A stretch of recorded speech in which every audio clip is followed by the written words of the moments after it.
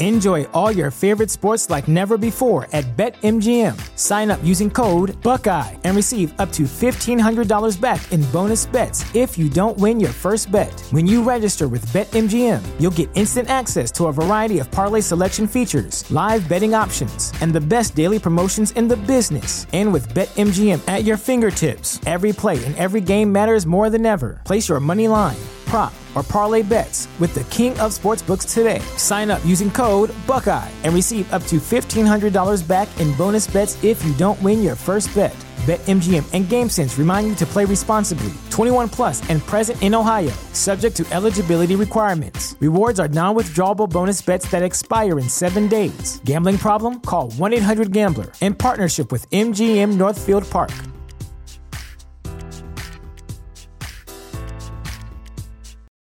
For the ones who work hard to ensure their crew can always go the extra mile, and the ones who get in early so everyone can go home on time, there's Grainger, offering professional-grade supplies backed by product experts so you can quickly and easily find what you need. Plus, you can count on access to a committed team ready to go the extra mile for you. Call, click Grainger.com, or just stop by. Grainger, for the ones who get it done.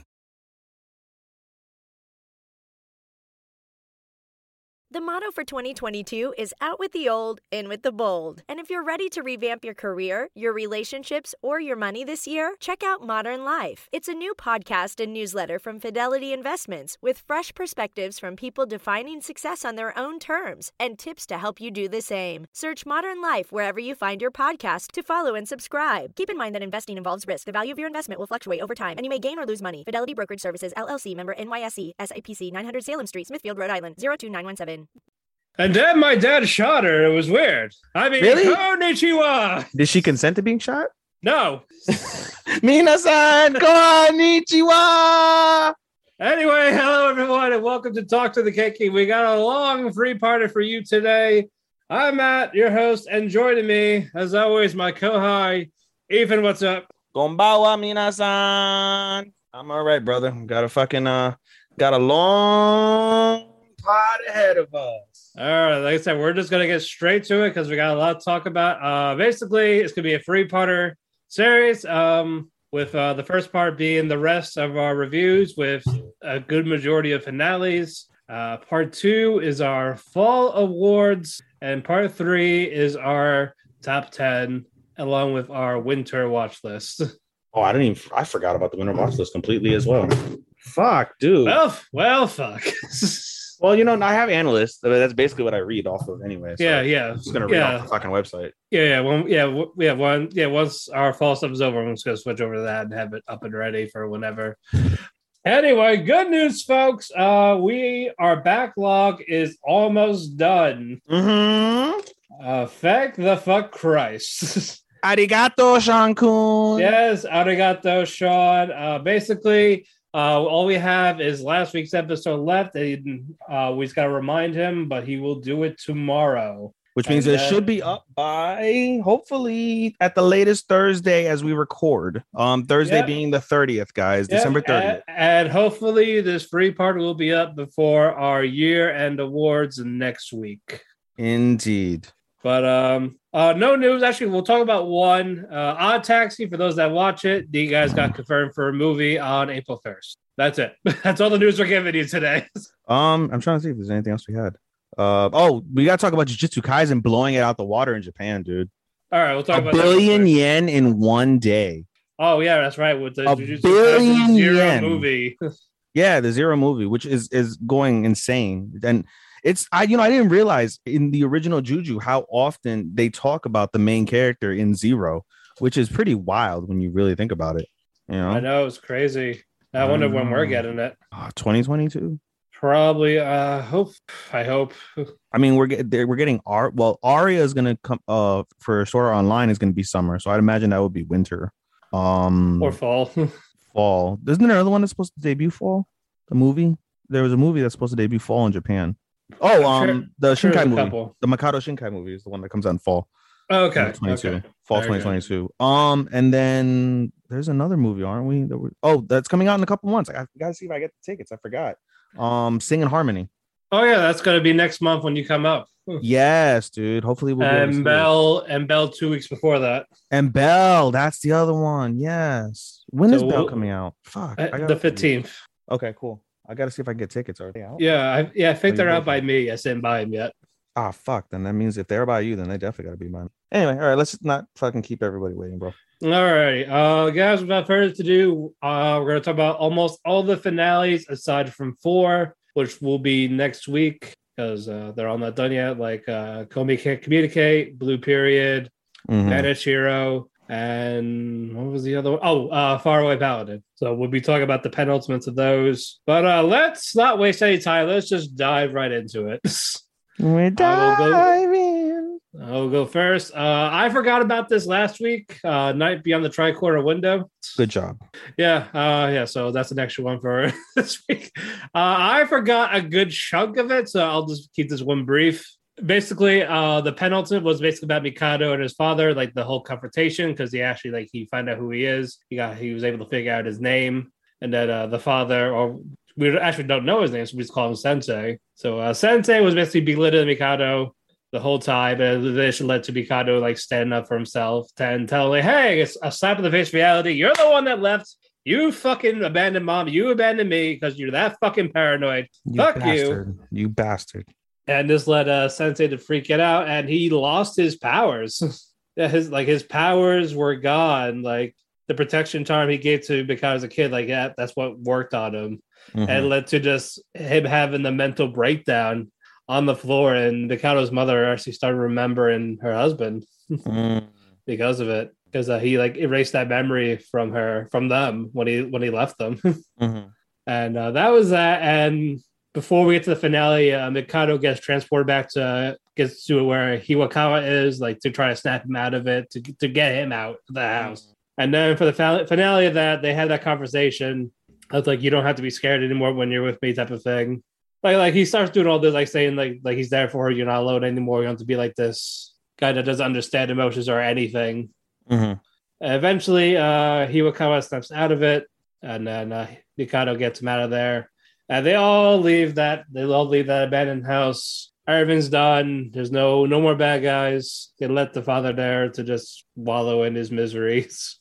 And basically, that was more or less the gist of it. There was no real romance or kissing from the two. I was like, but you know what? I'm fine with how it is. It's like it's like they're kind of a couple, but he's just more of. I don't like, I just don't like implied shit, bro. Like you just got to go full with it. Like either you don't do it or you go with it. Like I don't like that implied bullshit. Like just it aggravates me because it's just like you're like tiptoeing around it or you're pussyfooting around it. Like, No, I get it, and I wish they did share a kiss, something like that. But so because of this, Hiwakawa was kind of out of work because they already took care of the big supernatural curses, but they actually eventually gets him out to find him a place to live. While there's a different case, and then that's it. This was average. It definitely picked up near the end, but the beginning stuff was the one that's made it like a little meh. So like 3 out of 5. Okay. Nothing great, but that's just how it is. Visual That's Prison. just the way it is. Yep. Alrighty, Visual Prison. Things will never be the same. Shut the fuck up. But we finally have the freeway battle of the bands. They're all singing their songs. Eventually, first Oz gets that big morale boost. Gil is part of it for that one last concert. It's considered Oz's farewell tour. Then Eclipse does their song, and then Lost Eden does their song. All the variants are cheering for all of them at these 3 different venues, and then they're all in the Visual Prison of like the final little showdown. But Oz does their song and they win. Yeah. So because of this, they win. They get the Scarlet Tear. Oz no shorty. Yes, and you see Gil more his body deteriorating. Like this is it for him. And then you see Lost Eden and Eclipse give up their remaining Scarlet Tears, which is about like 9 each, to give to Angie to like, hey, this you got about 19 Scarlet Tears because one wouldn't be enough. Like, will this be enough? But then Gil's like, it's fine. Like, you really don't have to do this for me. Just let me die. Let me die in peace. Fuck. Yeah, that type of face. Like, I'm content. Like, I did what I needed to do. I helped you. And like I told you everything about your family and how I do them. Like it's fine. And do you see? Like, just use this on yourself to turn yourself back into human. But then lets Angie cry like another tear, like a tear of blood into that cup with all the other Scarlet tears, and then eventually. I always find that gangster, bro. When somebody cries a tear of blood, that's gangster to me. It's fucking cool. And eventually led into, I guess Gil drank it, and he's not dead. He drank her blood, her tear blood. Yeah, like all the Scarlet tears, yeah. Because basically with the Scarlet tears, you get the power of whatever you want. So she gave him AIDS. What? So she gave him AIDS. Yeah, he gave him AIDS, sure. Okay. Yeah, there's no girls in this, so all guys. But eventually, but yeah, like he's still alive. You know, he still has like the scars from when he was like deteriorating. Like they're still there, but he's not died anymore. And you see, Oz is making a comeback. Wants to do a comeback tour. Eve and Gil at their place, they reopen up like their little cafe, coffee shop ordeal. And then it ends with like you see a guy look at an Oz poster, and Angie walks up to him like, "Hey, so your poster? Like, tell me, do you like music?" And that's where it ends. So a night as it was just another average one. Again, it's more I like the music than anything else in this. Truly, this season, if I'm being honest, just as a heads up, as a general, I really feel it's just average. Like a lot of averages. Like there's nothing I disliked, but there are some that are either let down at the end or just okay. Yes. So this was another 3 out of 5 or 6 out of 10, whatever you want to call it. Yes. So here we go with that one. Lupin the Third, Part 6. They gave us 2 episodes for this for the first half of the finale. It's all about the Sherlock case with the investigating the group called Raven. And so they should have named it the Flock. Stop it. We're not doing that type of flock. I wish so, but that was a good one, right? It was a good one. Anyway, basically, Sherlock is trying to find out more about the case. And he's like, Lupin's going to be nearby. And you see Sherlock have a heart attack. He collapses, and Lily, Watson's daughter, and Lestrade pick him up, and they take him to the hospital. But Sherlock tells him to stop the car at this random street, and you find out why. And it was where Watson died, where Lily was in the car when seeing her dad die. So basically, he did that. He faked a heart attack to get sent there with her to trigger her memories of what happened back then, instead of just repressing them. Mm-hmm. So that happened. Eventually, they go to the hideout of Raven. Lupin's there, Zenigata's there, Sherlock and Lily are there. Lily's like, "Oh, I brought Zenigata in the agreement that he can't arrest you here, Lupin. I know you didn't kill my dad." She knows that now. Like she figured that out. That's not you that killed him and all that. And they're trying to figure out the clue of the treasure in that room. And they find that room is just covered in darkness. So basically, you need light to open the secret door. Mm-hmm. So they open the curtains and all that, and the place blows up. Boom! Boom! It was basically a trap. It's a trap.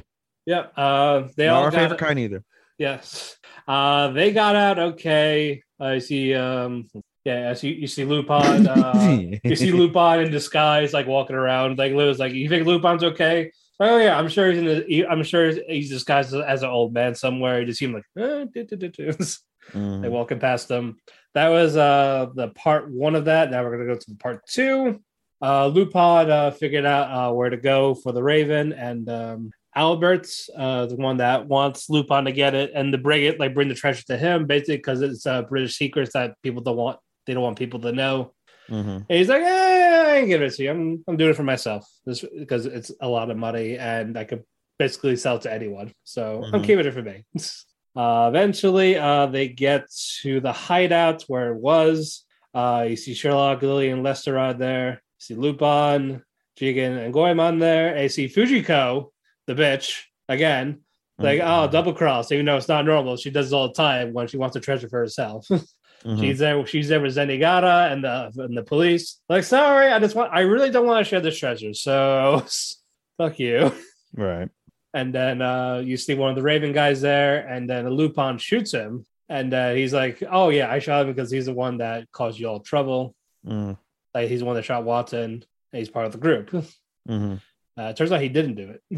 And then you see Sherlock and Lupin fighting. Like, should we sell the score? Like, yeah, we'll sell the score. So you get a quick little fight scene, and Lupin shoots Sherlock in the stomach, and you see him falling down. And Lily runs over to Sherlock, trying to like, hey, like, are you okay? And you see Lesterod there, and he's like yelling all that. And Lily looks at him, and Lesterod was the one that shot Watson back then. So this whole time he was playing double agent with Scotland Yard and the Raven.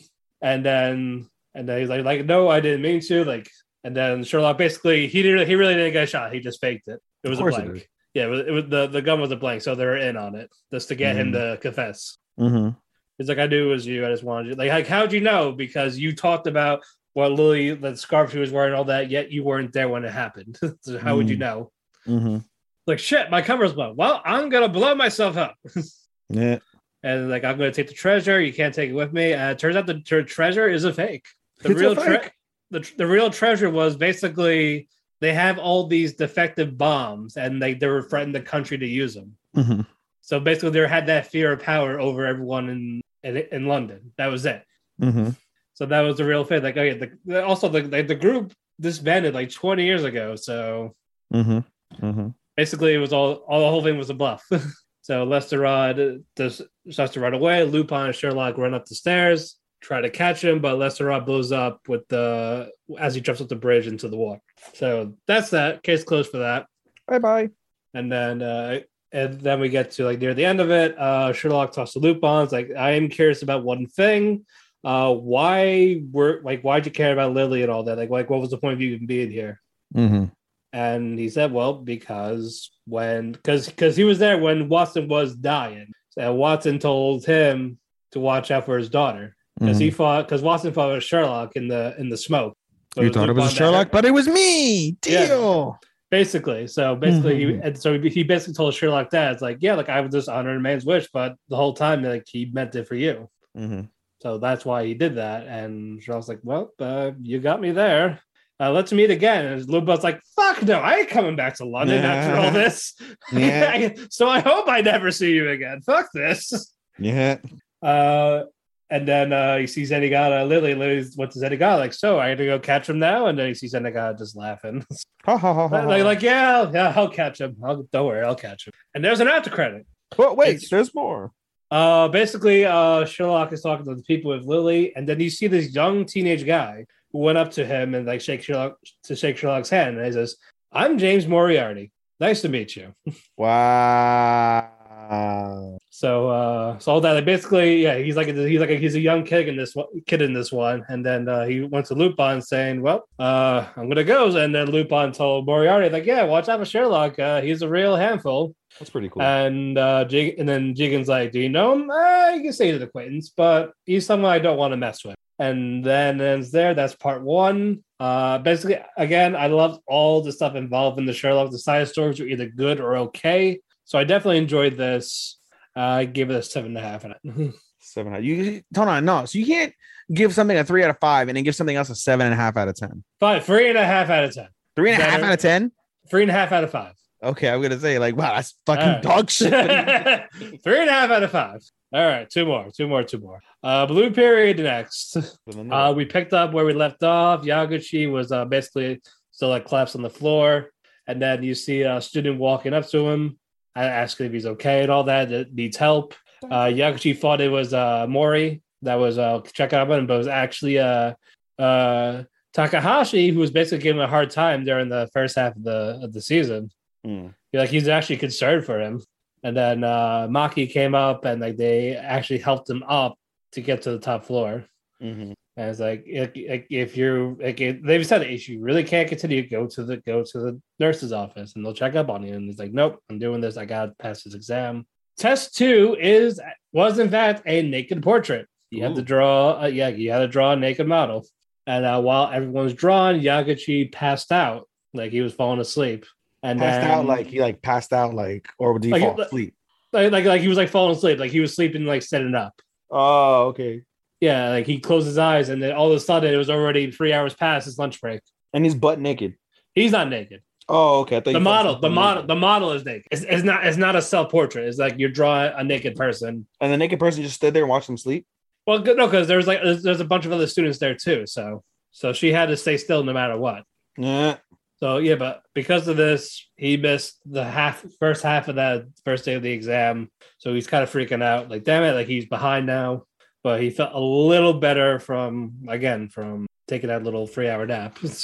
Right. But again, he was still having the fever, the hives. He was still like weak. So he basically skipped through his lunch break to try to draw as much as he could. Day one's over. He's still behind. And then Oba Sensei called him. They check up on him because he said he wasn't going to come back to class for the rest of the day because he wasn't feeling well.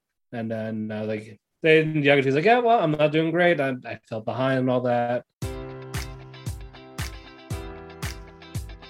Enjoy all your favorite sports like never before at BetMGM. Sign up using code Buckeye and receive up to $1,500 back in bonus bets if you don't win your first bet. When you register with BetMGM, you'll get instant access to a variety of parlay selection features, live betting options, and the best daily promotions in the business. And with BetMGM at your fingertips, every play and every game matters more than ever. Place your money line, prop, or parlay bets with the king of sportsbooks today. Sign up using code Buckeye and receive up to $1,500 back in bonus bets if you don't win your first bet. BetMGM and GameSense remind you to play responsibly. 21 plus and present in Ohio, subject to eligibility requirements. Rewards are non-withdrawable bonus bets that expire in 7 days. Gambling problem? Call 1-800-GAMBLER in partnership with MGM Northfield Park.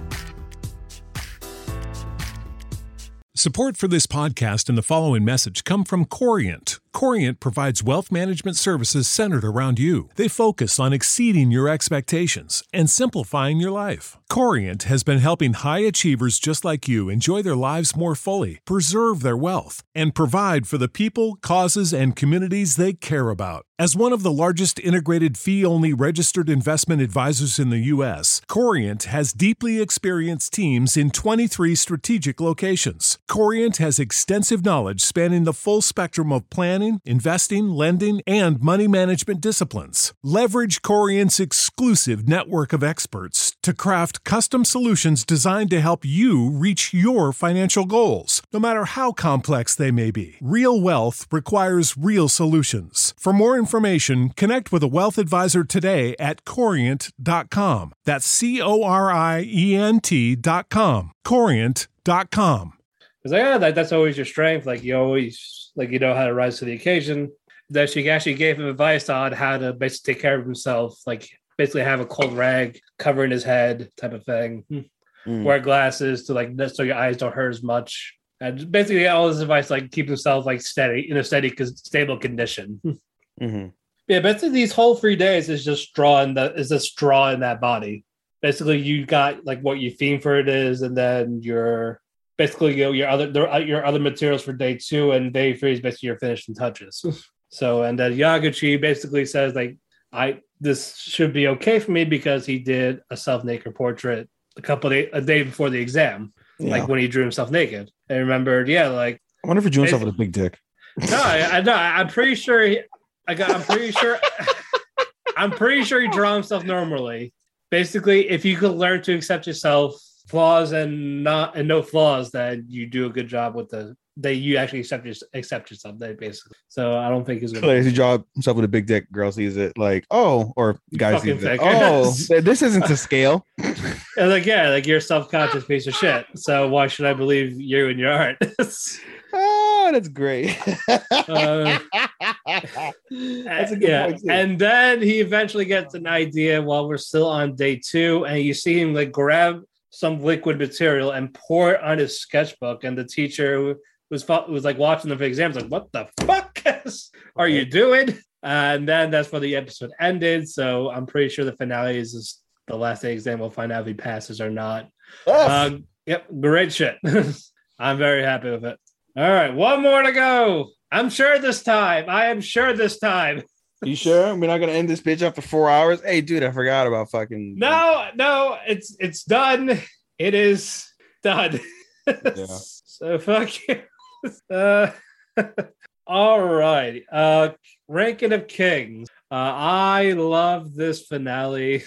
Well, end of core 1 essentially. Basically you see Daida like stuck in the mirror. That's how it starts off with. And he sees a little girl there, and you find out it's Mirigiano, who's basically the lady in the mirror, like the evil spirit, but her as a kid. So, but he didn't know that, but he was still checking up on her. And then you see visions of like villagers of how they tortured this girl. Like they peeled the skin off her face, they cut off her hands. They talk about how she's a killer and all that. And then Daida was basically telling him like, "Fuck you guys, I got protected. Leave her alone."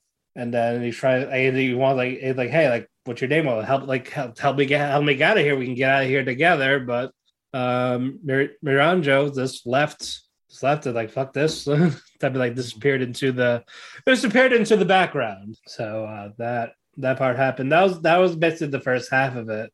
And then the second half of it, we go back to Boji, Kage, and Despa. Boji's training's done. He's about to leave again.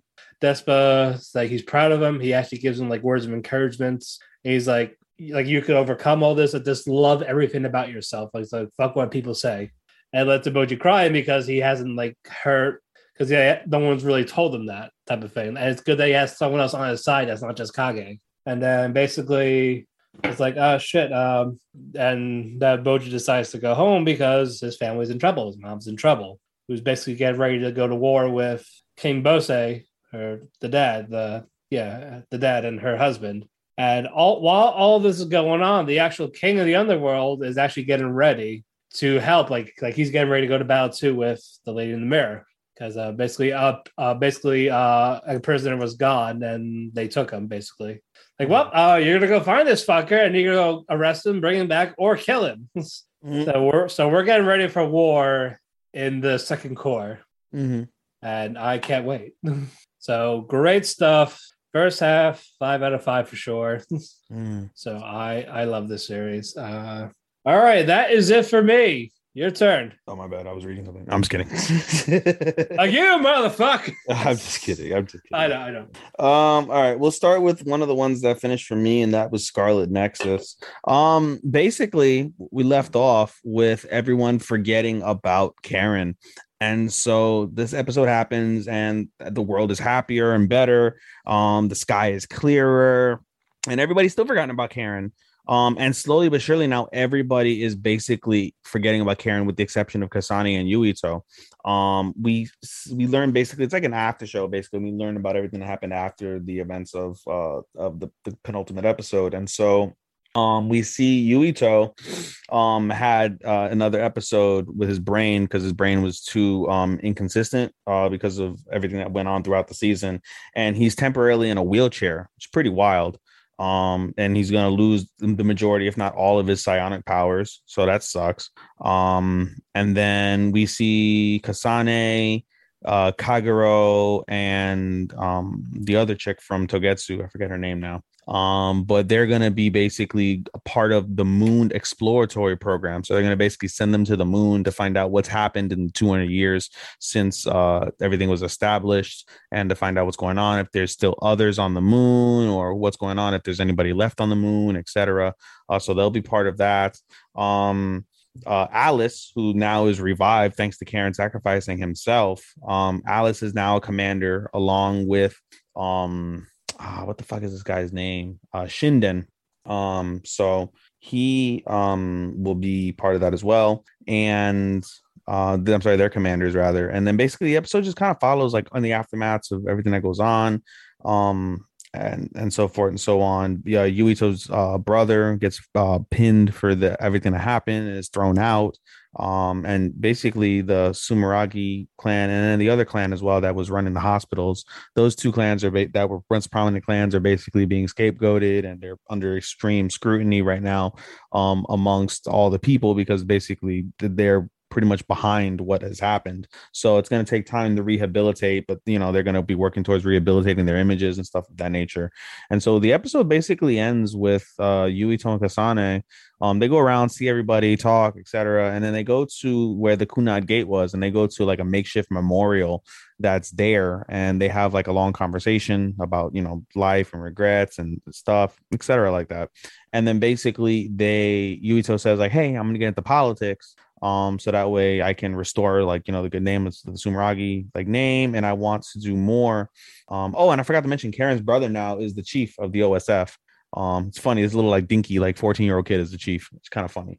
Again, he's not really 14. He like looks like he's 14, but he's like 20 something. But in any case, this dinky little fucking kid, he's the fucking chief. But anyway, so he's the chief, and he said Yuito's basically going to work with him to make the world a better place for duds, because duds are like, you know, hardly considered human in this like day and age, and they want to make their world better, and they want to make the government better, where the people will trust the government again and not worry about lies or being like, you know, potentially abducted or experimented on, or worry that they're like, you know, looking at them, etc.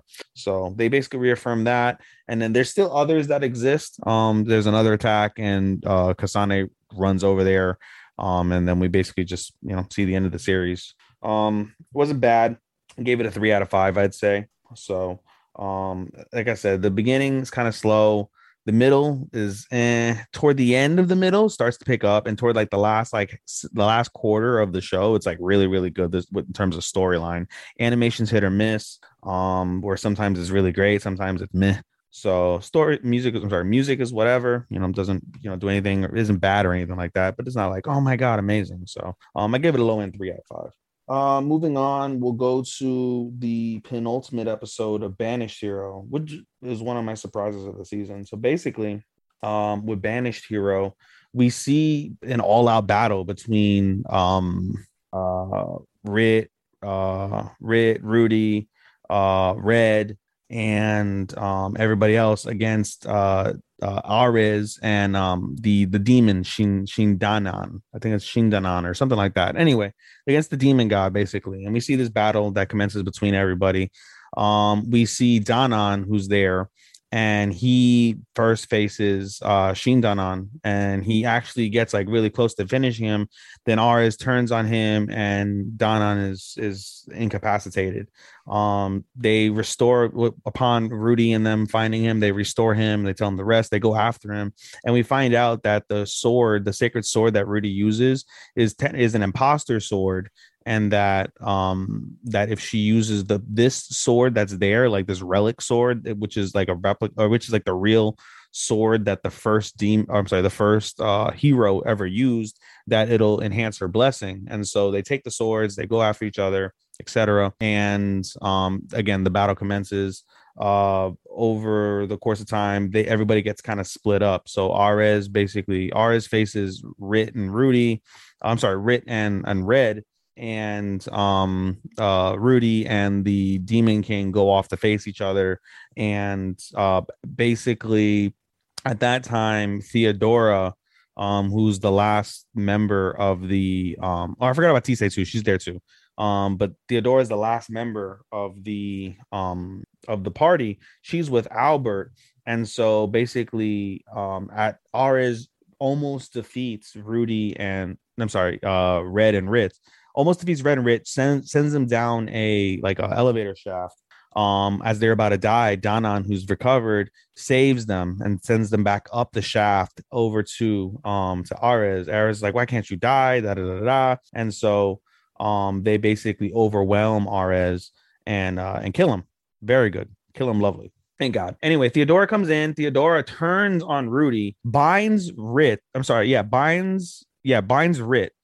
Turns on Rudy and says, listen, you know, like your job, and the whole purpose of them is again, they want to bring the hero back to doing hero work, while Rudy just wants to be a normal teenage girl. She's a 17-year-old girl. She just wants to live her life, but everyone's forcing her to be the hero. The only difference, though, is that Theodora is doing it because of her belief in God, not because of her selfish beliefs like Ares, who was killed. So eventually they take care of Theodora, which I found out isn't the way they took care of Theodora isn't actually accurate in comparison to the manga. It's pretty wild. Or sorry, the light novel, which was interesting. But anyway, as this is happening, Rudy and the Demon King are facing each other, and Rudy manages to disarm the king, but also she's disarmed, and so she picks up the Demon King's sword, the real sword that's supposed to enhance her blessing, slices the fucking Shindandan, slices him to shit, just slices him completely to shit, kills him, and she jumps up the shaft, and everybody thinks like, oh cool, all's well, it ends well, everything is good. And at the same time, Tisei is there, and Tisei is injured at the hands of Ares, but she's still doing pretty well. And Rudy's like, or I'm sorry, Red goes up to Rudy and was like, hey, this is all good. And unexplicably, without like a single word said, Rudy attacks her brother Red. And so what's it called? Tisay jumps in and manages to save Red, but she's gravely injured. And the episode ends with everybody in complete and absolute shock, like, oh my god, why did this happen? And Rudy is just fucking cold like she was before. So it's pretty good. The episode ends, or the season ends tomorrow, and I'm looking forward to it. I think there's more in the light novel, which I hope we get a second season, so that'll be good. If I were to give it a review, honestly, Banisher was one of my surprises of the season. I would probably give it a solid 3 out of 5. It was very, very good. I'll get into it as we go along. Next for me is Boruto. Episode 230 of Boruto is pretty good. Basically, we left off with the client. We left off with the client losing the box and needing the stuff, so to retrieve the medicine back. And so basically what's his face? God damn it. Kawaki goes over with the client to go retrieve the medicine. Meanwhile, Shikadai and Chocho are going back to the village. And so as they're doing that, we find out basically that Konohamaru pinpoints like the issue going on with the 6 boys. And we find out everybody's correlated. Like this is an attack in the land of calm seas, and Naruto recognizes like, oh shit, that's where we sent Kawaki, Shikadai, and them. So go ahead and send reinforcements. Team 7 should be around there. Go send them. And so Team 7, when they're told of the mission, they're like, oh shit, Boruto is right, because Boruto had thought like, yo, that those guys aren't right. He noticed that when they were doing their mission, but they couldn't do anything because they had their mission. And so as they're going off to intercept Team 10, they find Shikadai and Chocho, and they figure out, they get everything that's explained going on, etc. And so Mitsuki and Sarada take Chocho to the infirmary, so she gets worked on, and Boruto and Shikadai go off to intercept Kawaki and the client. And so with the client, they're after him. They manage to catch up, and they end up getting caught in like a mist jutsu that basically sucks out all the water from everything surrounding, like all the life surrounding them, including themselves. And so when they do that, they have to battle in between. And also the jutsu, not only does it suck out all the water there, but it also displays like what's it called, images, or not images, like hallucinations, basically, more or less, of the caster.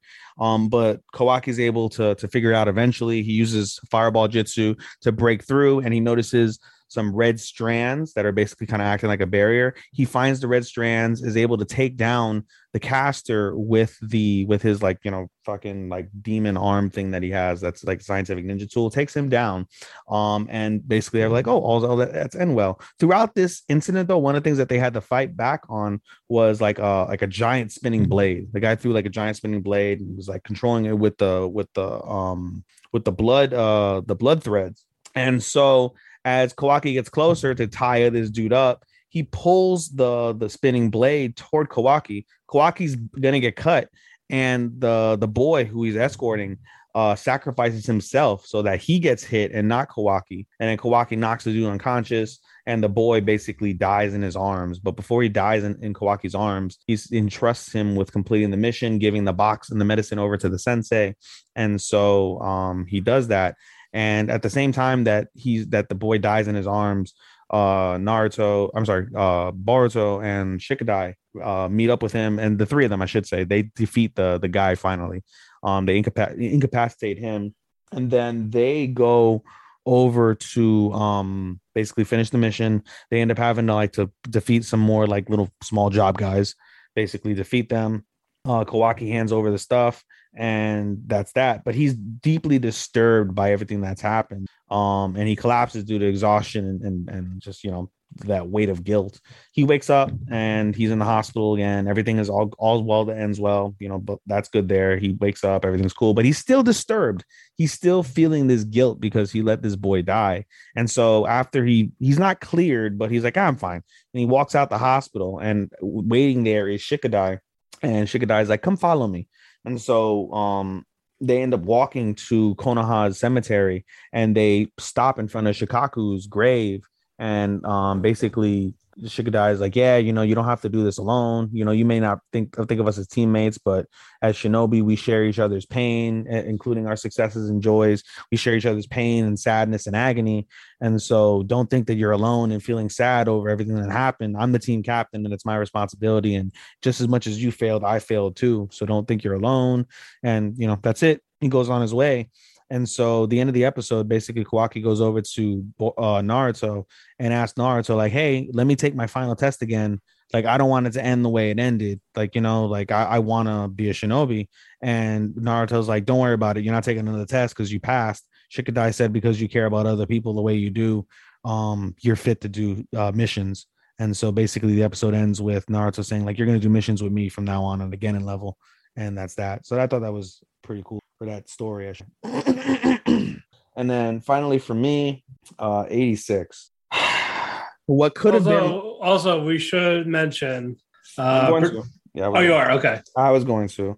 Okay. I was leading into that, but with that long ass sigh. All right, go ahead. I was leading in with that long ass sigh that this fucking anime should have been in my top 3. Should have been in my top 3 of the season. I'm still going to rate it, but it can't be top 3 because it's not fucking complete. You want to know why it's not complete, guys?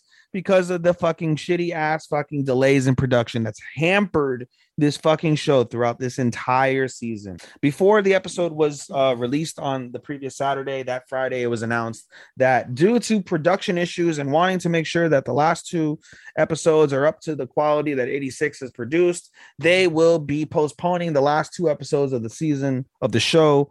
Of that season, I should say, until March 2022. So we're not going to get this until the end of the winter or the beginning of spring, whichever one. Either way, we're not going to get these last 2 episodes until then. So it's kind of a kick in the dick, and I'm really pissed off that that's what the fuck happened. But you know what? I was thinking about it, and I'm glad it's not a Wonder Egg scenario where like they just rush the shit. I'm glad it's not a a Promise Neverland where they fucking obliterated the fucking show because they rushed it. I mean, if this wasn't going to be the case, I probably would have said this to make it a winter 22. Well, I don't know what everything was on schedule, and then like the elections preempted 1 episode, and then production issues hampered 2 other episodes. And so with the production issues, that's where it becomes like, huh? And you know, as far as I can tell, there's no real drop off in terms of production over these last few episodes. Everything has been pretty solid. And so I'm appreciative of the fact that they want to fuck one of my favorite series in the ass. I'm very appreciative of that. But at the same time, you know, it's a little disappointing because like I said, it should have ended. And the way it's ending is just so goddamn strong. So let me jump into the episode. So basically in the previous episode, as I alluded to, Shin and Raiden have a conversation, like that little argument. And basically at the whole gist of that argument was that Raiden didn't want Shin to do it alone. He didn't want his battle to be alone. They all shared and equally in everything that they've been through, and they all want to experience the same thing. Either we all die together or we all live together. This is the outcome. There is no other outcome as far as they're concerned. And so basically 48 hours into their mission, they again are in pursuit of everything of the Morpho. And as they're in pursuit, slowly but surely, each of them get cut off. They're traversing a cliff, and Anya gets cut off because they take out like a leg, I think. The Legion take out a leg of her Juggernaut. And she's like, well, I can't go any further, but I could take these guys out. So all good. Keep on going. And then, I'm sorry, it's Anju, not Anja. Anju gets taken out. And then one of the other 86 gets taken out. It was like, well, you know, the rest of the field is open field, and we're going to have more Legion coming. I'm going to protect your back. I'll stay a sniper. And then another 86 gets taken out.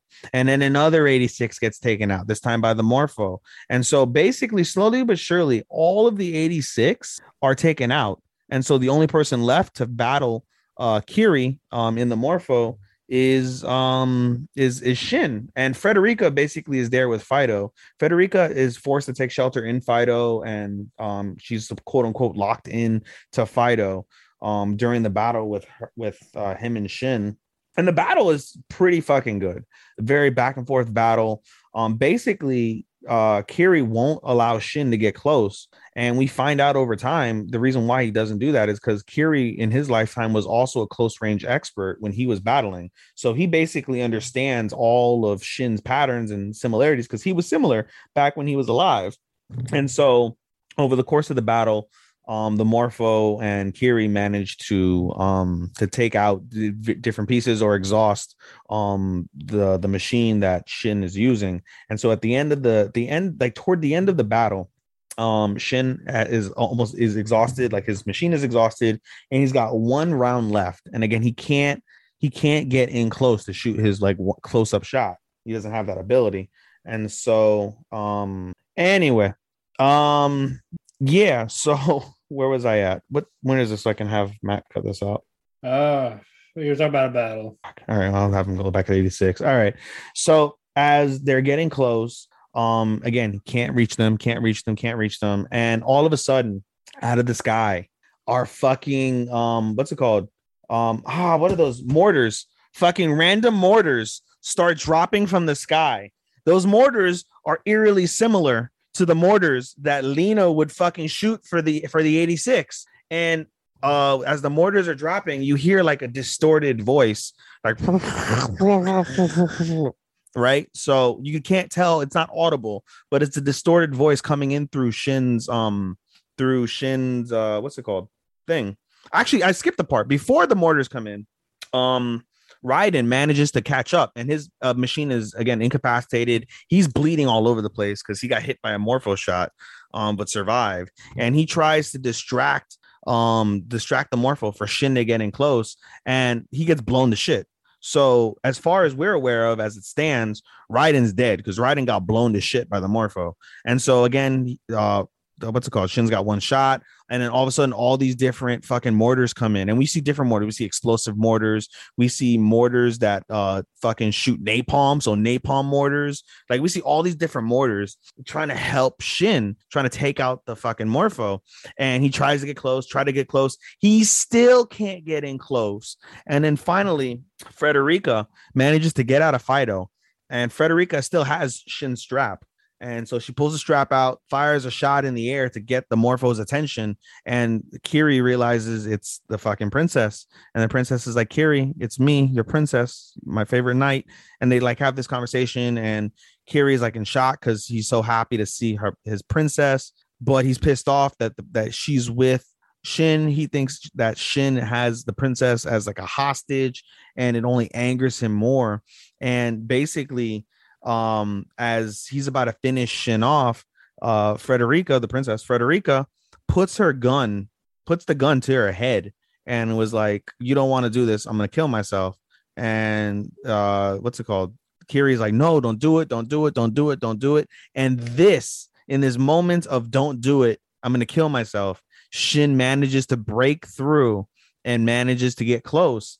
He asks Frederica, where's your knight at? And Frederica tells him like he's behind the main gun, at the top behind the main gun. And so he manages to climb up and he shoots his fucking gun and boom, blows up fucking Kiri. As he blows up Kiri, we see basically like flashes, and we don't know what these are yet, but we see flashes of Kiri's life in like the day, I guess, or days before he was killed by the Federacy, which is pretty wild. But when he kills Kiri, this basically triggers a self-destroy mechanism, and there's 10 seconds, and everybody, including Frederica, is like, we finally did it.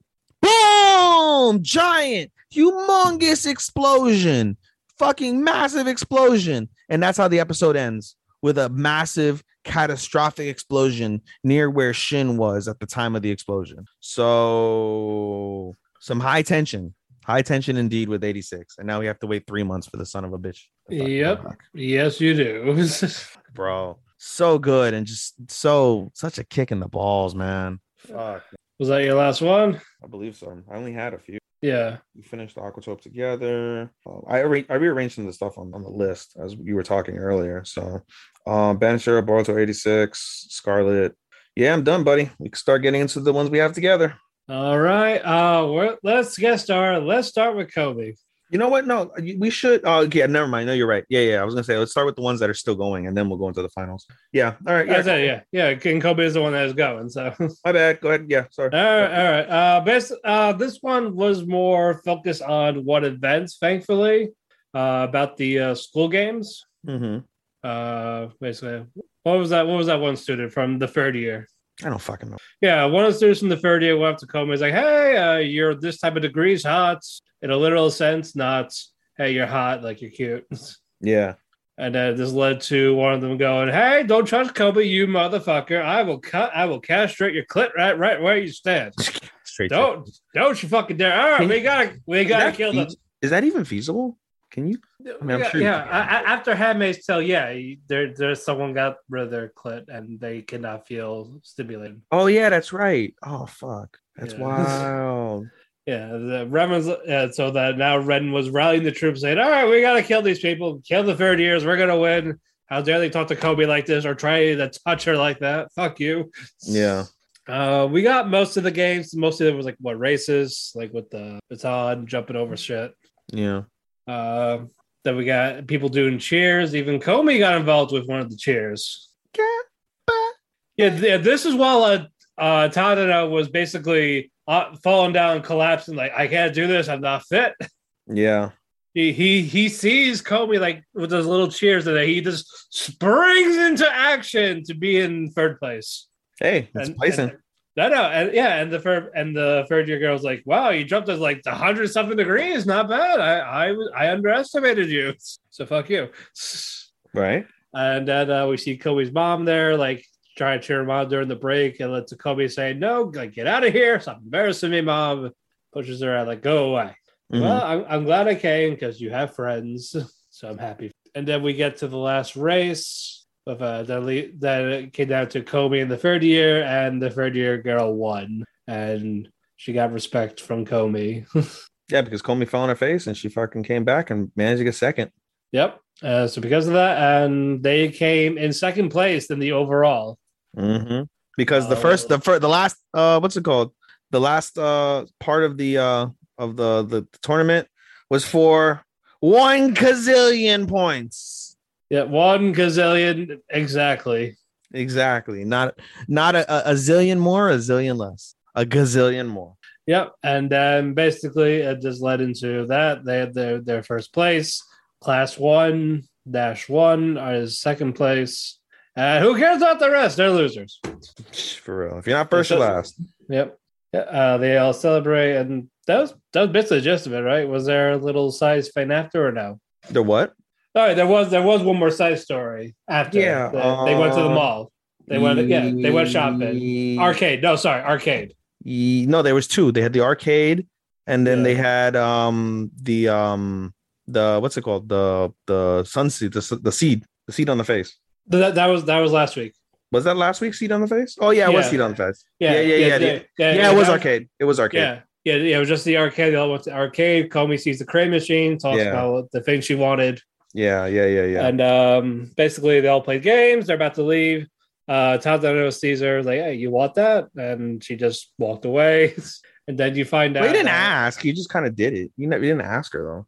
No, because like you see stuff and you want there, and then she just didn't really answer. Yeah. And then we go to the next day. You find out he went back to the arcade to win it. He won it. Mm-hmm. And then Kobe's like, "Oh, I already got one." And then she's like, "Okay, well, I won't." And she's like, "Let's trade." And then she's like very like trade, damn it, trade. I want it. Yeah, you want it for me. We got that. I thought that was a cute moment. And then the after credit was even better. Which one was the after credit again? Where basically she lays down in bed. She gets home from school. She lays down in bed. Oh right, yes. And her mother like says like, "Comey, dinner's ready. Go on it." And then like as you see Comey is just like just giddy. She is rolling back and forth, blushing and giddy with excitement that she got something from Tadano. And her mother realizes like what's going on. Let you go. And she's like, "I'm gonna let you do your thing."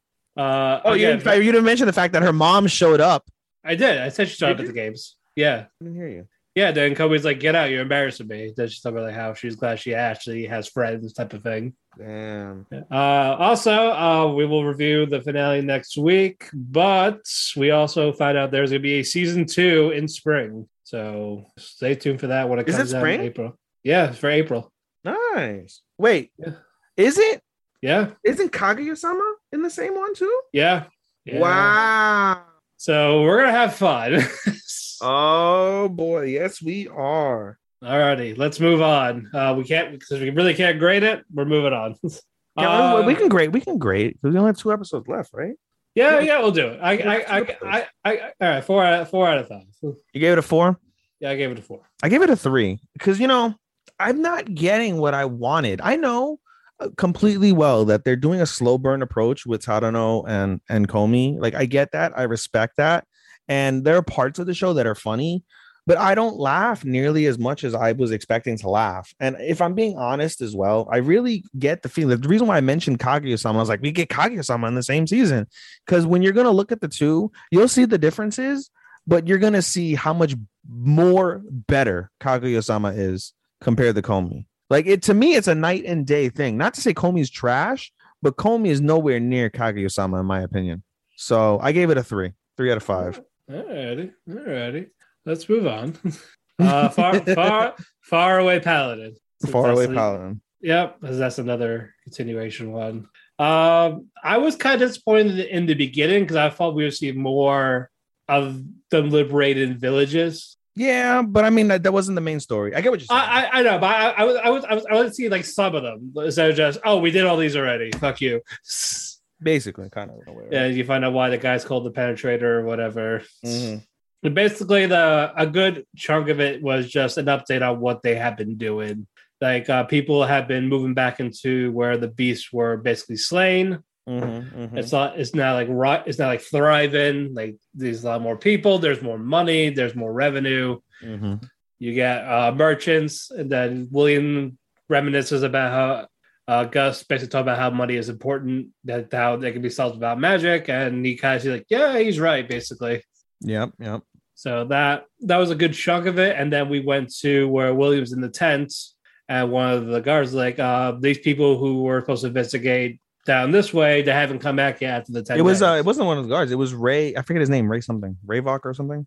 Yeah, I really don't know his name. I was calling one of the guys. Ray. I kept wanting to call him Reykjavik. And I was like, no, that's the fucking capital of Iceland. What the fuck? Yeah. No. Raystock, Rayvok, something like that. Well, not the Penetrator, the other guy. No, it was the Penetrator. No, he told William. Yeah, he told William. By the way, we keep glossing over the fact that's a really dope nickname. The Penetrator. Yeah. That's such a great fucking nickname, bro. You're not even though it's just his weapon piercing. I know it's him slaying beasts with swords, but bro, if you're not fucking slaying hoes at the same time, what are you even doing? He doesn't want any glory on him, so he doesn't want something else on him, is what it sounds like. Yeah, that too. I'm sure he's busy making money. He doesn't want the smell of fish on him. I get it. Exactly. Hey, all right, let's stop it.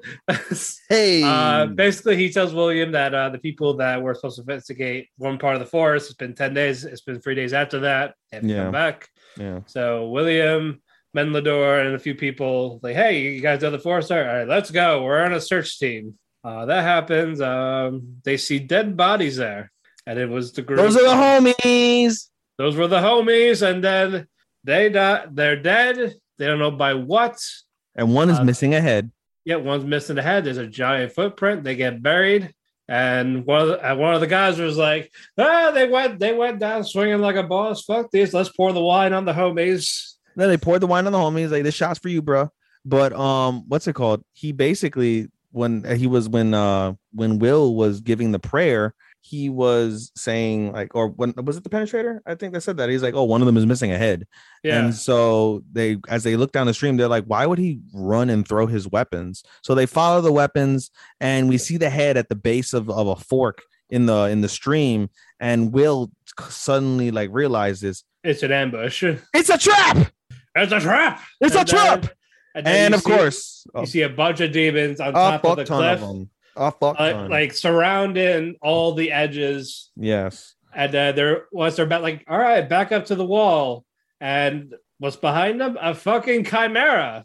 Because they thought it was a manticore, but no, it's a chimera. A giant one. 3-headed, 3-beast joint. So William and Menlador basically do their casting of like protection from poison and stuff like that. Yep.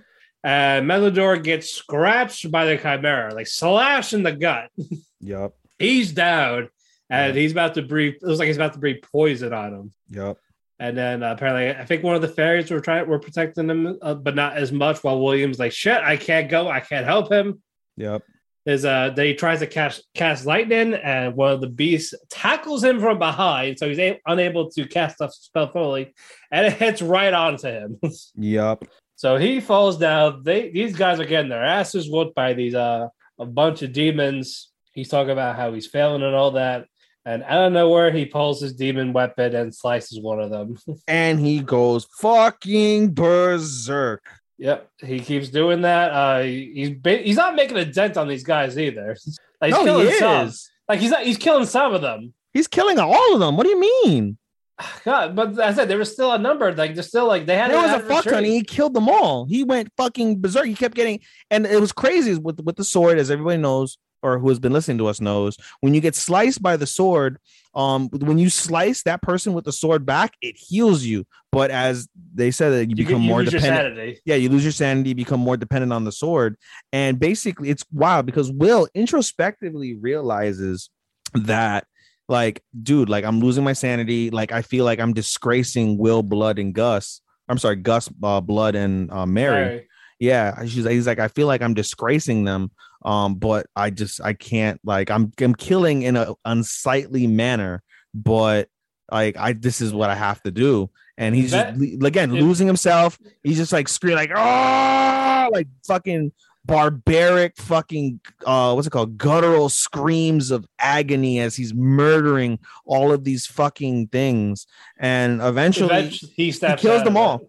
He kills them all, and then fucking he snaps out of it. I'm pretty sure the Chimera's still alive. Yeah, the Chimera manages to escape. He wanted to go after the Chimera, and he doesn't. So he kills all the beasts except the Chimera. The Penetrator comes over and was like, "Yo, like, snap out of it, bro. Snap out of it. Like, yo, go heal Menaldor before he fucking dies." And he goes to heal him, and he manages to save Menel, but because he's so drained from the emotion and from the sword and from fighting, he passes out. And so they have to basically retreat. They end up retreating to a village. And he wakes up first. Will wakes up first, and he's like, ow, at first, but he's like, oh, what the fuck happened? And he's like, after you passed out, we retreated to the village. Menel's alive. He asked, first thing, he's like, where's Menel? And like, Menel's alive. He's, wrapped up in bandages. Yeah, basically, like, he's unconscious right now. He's like in a little mini coma. And he's like, I gotta go see him or save him. And he's like, no, you have to fucking rest. And so they make him rest. And then the second half was just him monologuing.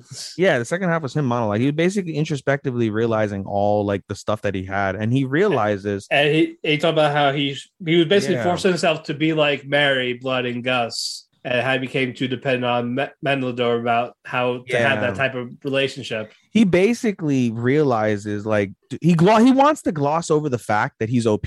Like, he doesn't want to put himself on such a pedestal that he's like ridiculously OP, but he realizes because he's so OP, he's expecting people from Menel and from others to be similar to him or to be like him.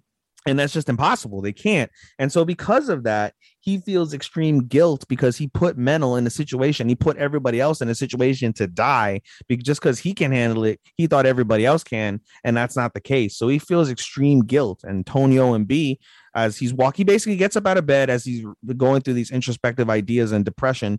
He's walking over to see Menel and to heal him. B and Tonio come over and they try to talk to him, and he's just fucking emotional but emotionless at the same time.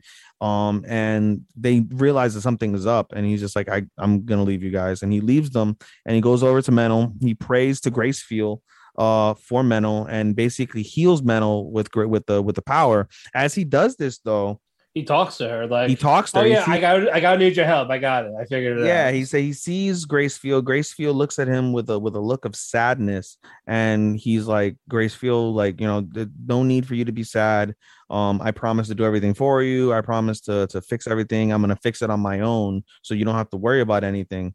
Gracefield says nothing. The image lifts up, and but she also looked disappointed when she was a little bit, yeah, like this, but like that's not what I wanted you to say. Yeah, like this isn't the route I want you to take, but at the same time, she's content to let him try and figure it out. Yeah, like she knows like she needs people, like he needs to be his own person. Yeah, I think with Menlador, whenever he goes to find him at the finale, they'll have that conversation. But eventually, the episode ends with Will leaving the room, and then Menlador wakes up and takes the bandages off. Yeah, and he realizes like, oh shit, someone wet was here. He knew Will was there, so he knew it was Will. Yeah, he had to know it was Will. Yeah, he knows about the wet dreams. But that is it with that. We got the finale. We'll talk about that next week. Mm-hmm. Should be crazy. Let's rate it. I give this a 3.5. I wish I could give it a half, but I can't. But like, I don't know, man. Like, because I can't give it a half, it's closer to a 4 than it is a 3, and I'm giving it a 4. All right, it's a low 4. Like, I would give, if I could give it definitely got better. If I could give it a 3.75 on Analyst, I would give it a 3.75. Right. I don't want to give it a 3 because it's way better than a 3, and it's not full level, but it just logistically it just makes more sense. Yeah. If I was going like out of 10, it'd be a 7. Yeah. But since it's a 5, it's about like 3.5. I find that for the 5-star system makes more sense in my head, right? But in terms of ratings, the decimal out of 10 just makes more sense. But I just can't. Yeah. I don't want to go back to it. I went to it and then I changed it to stars, and now for me to go back, it'd be another. All right, Uncle Dave. Yeah, All right. I believe that's it with the continuations for the next week's finale. So let's get to the end of Core 1, the Platinum End. Yes. My fucking God, I hate him. I hate Mirai. It's a consensus, I think, that everybody does not like Mirai. I like this show. This show is good. I know, but the fact that he's such a bad character he's a pussy. He's a fucking pussy. Just make it about Metropoliman and Mukaido. I like those guys more than him. Yeah, I do. Yeah, like make Kanade like how like as the main character, like how light Yagami was, like this villain type of thing. And Mukaido like the one that stops him, like has all these plans has these strategies, and just like this delay the cancer. To jump ahead really quick, I really feel that once Mukaido dies, we're gonna see a different Mirai and Saki. I'm pretty sure that's gonna be next episode. Which, yeah, we're pretty sure it's going to be episode 13. Which, by the way, there's a week of a delay. Yeah, so, everything's coming back in January. Yes, indeed. But yeah, just to skip ahead, we're going to see a different Mirai. But the current Mirai, he's such a fucking putz. He's a putz.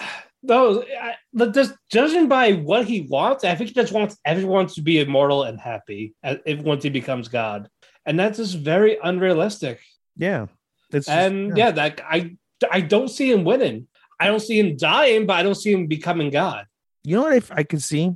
I could see both him and Metropoliman dying, and they're the final two, or they may die and Saki. That's the thing. I think Saki's left. I think Metropoliman is going to be next to die, like after Mukaido. He has to survive he's going to survive. I think what's going to happen is Mirai is going to put him on the brink of death, and he's going to escape. He's going to probably be the one to put the final touches on Mukaido, and then he's going to escape while everyone worries about Mukaido dying. And yeah, I don't know. No, I think everyone should just die. Just end humanity. Humanity would be fine. What do you mean? No, just I think we just need to start over. Just have God kill himself, and then all the humans go back. Unrelated to anything like anime related, I always say that's how the Big Bang happened. I always say like there was a world before us, and God was like, "These guys are fucking horrible. Fuck this." Boom! Giant explosion. No more planet. And the drawing board. And he's like, "Let's do this." Add this, do this, skip these, give them 2 balls, give her 2 tits. All right, let's try this again. Boom! Our Big Bang happens and the universe exists. and then Adam and Eve fucked it up. Right. But let's talk briefly. All the religious people just like turned off our channel right now. All right, let's talk briefly about what happened. Yeah, because we got stuff to catch up on. So this will be kind of quick. Basically, Mirai goes to the Poison Lady, and you see Saki basically crying for it, while Hajime's like, "Why are you crying for this guy? What the fuck you doing? Just run away with me. Just do it. Just come on. Fuck these people. Why are you in love with him? Either got shot with the arrow by him. Why?" Yeah. I'll get to the arrows in a minute too, because this actually plays a bit after all this. But basically, he's trying to figure out a way to not kill her while saving the poison, while not getting poisoned. Caesar tries to grab a shot, grabs it, and then did she inject him with something, like with the tentacles? She did not inject Mirai. She was trying to. She did not get to inject Mirai. Yeah, this led to Hajime comes in and gets hit with the poison. He sliced it at 3. So basically the Poison Lady shoots 3 tentacles, like three syringes. He slices 2 with his sword, but in order to save Saki, because Saki was there, had to take the hit. He took the hit for Saki, which happened to take the hit for Mirai, and Hajime melts. Metro Man should have killed him. There should have been a fight between those two. Yes, there should have been. I think you could have done away with that type of thing. Yeah. And now Mukaido is getting weaker, and he basically falls down. Well, before that, though, Metro Man goes to the kids, like, "All right, you're next." He's like, "Fuck this, I'm out of here," type of thing. Yeah. And he kind of bails. So goodbye, guys. Thanks for coming. Rip. And now Metro Man's by himself. And no, Mukaido, you didn't mention that the reason why he's by himself is because the only person left after they managed to kill the girl. Yeah. The Poison Lady was the boy, and we're like, he left. Yeah, and the boy was like, "I don't want to die. I see how you shoot your comrades. Fuck that shit. Bye." And he fucking dips out, leaving Metropolitan Man alone. Yeah, I said that. Did you? Yeah. I didn't hear you. Yeah, I said that, and now Mukaido, basically, he's so weak right now, he just collapses. Yeah. It's like he can't even lift the big gun. He can't do anything. Nope. So he's near the end of his rope. And Metropolitan Man's like, "Hey, Mirai, I'm gonna fucking kill you right now. Let's do this." They're basically White Arrow versus Red Arrow. And Mirai has this monologue. Well, first, before that, Mukaido's like, "Just kill him." Yeah. But basically, even though he's got shot with the Red Arrow, he's not listening still. Because basically, you listen to the guy no matter what. Well, some people have more powerful, minds. And apparently he does. Apparently, fuck that. He had no problem doing it for Saki, but not Mukaido. Hey, there's not a clear representation here. It's not equal representation. It's not about that. You got shot with the arrow. You listened. Yeah. And he's just saying, "Fuck you. I'm not doing it. No one should die. Let's all be free and happy." Yeah. Fuck you, Mirai. God, and even Metropolitan Man just fucking laughs at it. Like, you gotta be kidding me. That is the stupidest thing I heard. And now that's what basically they're gonna have the arrow show now, White Arrow versus Red. Indeed. Alrighty. 3 out of 5. There's a lot of good stuff, but Mirai just drank. I like the other character. Yeah. But whatever. What fucking ever. Well, we'll see how season 2, or not season 2, Core 2 finishes. Yeah, we'll see, because that's gonna be the end of it. Alrighty, moving on. Demon Slayer, Red Light District. Great episode. We got what we wanted. We got a fight. But before we get to that, Tengan, he tells Tanjiro and Inosuke, like, "You guys, like, I don't like." He wants them to back out because Zenitsu's gone. He got kidnapped because he figured while he was patrolling, he didn't see him there. He's basically gone. Yeah, he got taken by Daki. He got. So Tengen just tells him, "All right, guys, you're leaving. You're done. There's no shame in quitting." Yep. And then basically they said, "Fuck that." Yep. Tanjiro was like, "All right, I'll meet you at where you're staying later." And so Tanjiro goes to the head lady there, or the high whore. Basically, the high whore. Basically dresses up in his uniform, saying, "Oh yeah, I'm leaving. I need to go. By the way, I've been a boy. I'm a guy. I was a guy the whole time." And she's like, "Yeah, I know. Like, how did you know? Like, your voice?" Yeah, and he just has this blank stare of, She's like, I was busted this whole time. Like, and he's like, you fucking kidding me? But she's like, but I didn't question it. You're a nice person. You have your reasons. I support you. I'm leaving tomorrow anyway because I'm getting married. Yeah, I'm getting married. Someone wants me, the highest of whores, to be their wife. Yes, with enough money. And so Tanjiro was like, all right, I'll see you later. Good luck. Congrats on getting married. And once he leaves the room, Daki's like, I heard you're leaving. Psych. Right? Like, I need to eat you before you leave. Yeah, exactly. So all that happens. Tanjiro was on his way to Inosuke's, but he smells the demon. And so he loses track of himself. He tries to find him. Inosuke's like impatient, like, damn it, where the hell is he? He's late. He dished on me. Fine, I'm going to do it myself. He jumps on the roof, his head through the ceiling.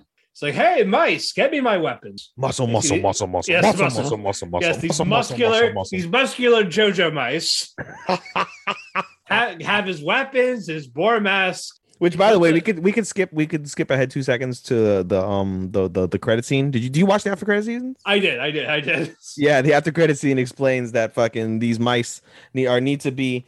What did he say? They need to be they need to have like no ego, but they need to be vain so they can appreciate their muscles, so they can be the ultimate muscly mice. Exactly, the flamboyant mice. Muscle. Right. While all that happens. Basically, more or less. We're going back down. So he leaves. He leaves the house. Hey, fuck all you guys. This is me. Bye. Coming through. And we go back to Tanjiro. The scent's getting closer. He knocks his door down. He sees Daki with the girl. Yep. And it's like, you're no threat to me. How many of you are there? I already got one of you. So. Yep. And then this led into a fight. Tanjiro got his ass whooped right away. He got fucking yeeted across the fucking building into another building. And he's like, shit, I can't feel myself. Fuck, no, I got to get up. He gets up and the strap to the fucking box that's holding Nezuko breaks. He puts the box down like, hey, I can't fight while I have you on here because the strap is broken. Don't come out of there until I tell you to. Nezuko has a like worried look on her face. And basically, that's how the episode ends. Well, actually, no. We see the actual battle. Yeah, we see battle for a bit. He holds off his own. He actually slices part of her kimono. Yeah, so we find out that the kimono, basically, she's able, not only is she able to use the kimono as a weapon, but she's able to absorb humans into the kimono. And so we see as Matt said, an aerial battle between them where Tanjiro holds his own. He's basically fighting the kimono and the demon up in midair. Like, he recognizes upper 6'2", and he's like, oh shit, like it's an upper demon. So he holds his own against him and manages to slice the kimono. And when you slice the kimono, blood comes out because the kimono is an extension of the demon. So he slices the kimono and the piece where the woman is at, and it basically has saved the woman. So now the episode ends with him about to go round 2 with Daki-chan. Ready, fight. But yeah, great stuff. Can't wait for the next episode. But I would imagine we're gonna see a Inosuke before we see Tengan. I think when Tengan comes, she's gonna dip. Yeah, it depends on who gets there first. I love how quick he is. Like, goddamn, like who? Tengen, yeah. Tengen? Oh yeah, he's like he just sneaks behind the old guys. Like, oh, supersonic. He's supersonic, bro. Yeah, man. He's a sound Ashira, so yeah. That's true. That is true. Oh man, I can't wait to see his fucking moves. Oh yeah, they're great. So ooh, buddy. So I'm excited. That shit is litty. Moving on. Next finale. Senpai is annoying. Yeah. That's it. That's why we're going to it now. Takeda basically starts to him getting promoted because he's dashed a big clients. So it's like, how'd you do it? I just doing my job. That's it. Like I've always done. So they want to celebrate. A bunch of girls ask him out for a party. Igarashi was feeling jealous. Like, fuck you. That's my man. That's my 12-inch dick. No, I'm sure he's bigger than that. He's a fucking bull. Yeah. Did I lose you? Okay. I was like, did you die? No, I'm not. You're like looking up Takeda's length. Oh. Girth. But anyway, Takeda's like, I'm not doing the party. Fuck it. That's not my thing. And Igarashi encourages them to go. Like they just want to congratulate you. You did a big thing. They look up to you. Just go. Like, well, all right. Before that, though, too, Takeda forgot something for them, like a presentation, and he can't do it right now because he's swamped with other work. So Igarashi volunteers to do it for him. Mm-hmm. Like, are you sure? Like, because it's a big thing. Like, you can't ruin this. Like I learned from you. You're fine. Like, this will be fine. Yep. He's like, all right, I trust you. Good luck. And then we get a flashback of her first day at work, and Sakurai teases her. Like, hey, can I call you Futaba-chan because she's tiny? Yeah. That type of thing. Like, she said Igarashi-chan first. And Igarashi-chan. Then no. And then she's like, how about Futaba-chan? Which is even worse. Yeah. So eventually she just yells at her. She goes away. He goes to get a drink. She sees Takeda for the first time. When she was yelling at her the whole time, I was thinking, I was like, wow, what a fucking stuck-up fucking prude this girl is. That's literally what I was thinking while I was watching her yell at fucking Sakurai. She's not fun at all. Damn. Well, Igarashi's got a short fuse, so. I see what you did there. Yeah. Anyway, now this goes to Igarashi, go to the vending machine, trying to get a drink. Takeda's behind her. He's like, damn, he's big. He's huge. Yeah. They started talking for a bit. And Takeda's like, I don't know, we're allowing students in here. And it's pissed her off so much. Oh, she fucking was steaming. And then poor Kazuma was like, oi, daijobu. And he's like, daijo. And she's fucking like Medusa-chan. And he's like, all right, I guess you're pissed. He's like, I'll let you go. And then he's saying, Takeda talks, he's like, hey, did we have students here? Like, no. But yeah, the boss wants to talk to you about the new person you're training. Mm-hmm. Did you see her? I was like, no. It's like, oh, well, I don't know what to tell you. And then the guy, Bucho, that's his name. He talks to Igarashi first, and then Takeda, like, oh yeah, you're gonna be under his wing. And then she they glare at each other, like, does something happen? Like, yeah, I guess you could say that. I was like, give me someone else. Like, nope, that's not how it works. We're gonna get along just fine, please. Eventually, the Igarashi was just pissed off at him, but eventually she cooled off. She cooled down from. Mm-hmm. And then, like, there's no escaping you. So yeah, yoroshiku onegaishimasu, Takeda senpai. Yep. And then we go back to the current time. Igarashi called Takeda. Like, oh yeah, the thing went well. They said there was no issues at all. Takeda thanks her. He's going to the party, and there's also Igarashi eating and drinking by herself. Mm-hmm. And she remembers, like, when basically, like, when like they were always together type of thing. So she's not liking that they're alone, that she's alone. Yep. And one of the drunk guys from a drunk employee went, hey, little girl, what are you doing here? Let me touch the tatas in a public restaurant. And she started getting super uncomfortable, about to cry. Then Takeda, I don't know where it grabs him, like, hey, what the fuck you doing to my kohai? Mm-hmm. There's my bitch. And then Igarashi gets happy. The coworkers come back for him. He's like, oh shit, I'm sorry. We left him alone for a minute. Don't be near it. Like, boy, what the fuck you doing, guy? Yep. Then Igarashi talks to Kay. He's like, I thought you were at the party. He's like, yeah, I was. I said hello to everyone. Hung out for like 5 minutes. Then I left. Mm-hmm. And he's like, I'd rather drink and hang out with you. And now, yeah, this is where they're at the same restaurant where at the first episode where she kind of confessed to him being drunk. Yeah. And they were all drinking.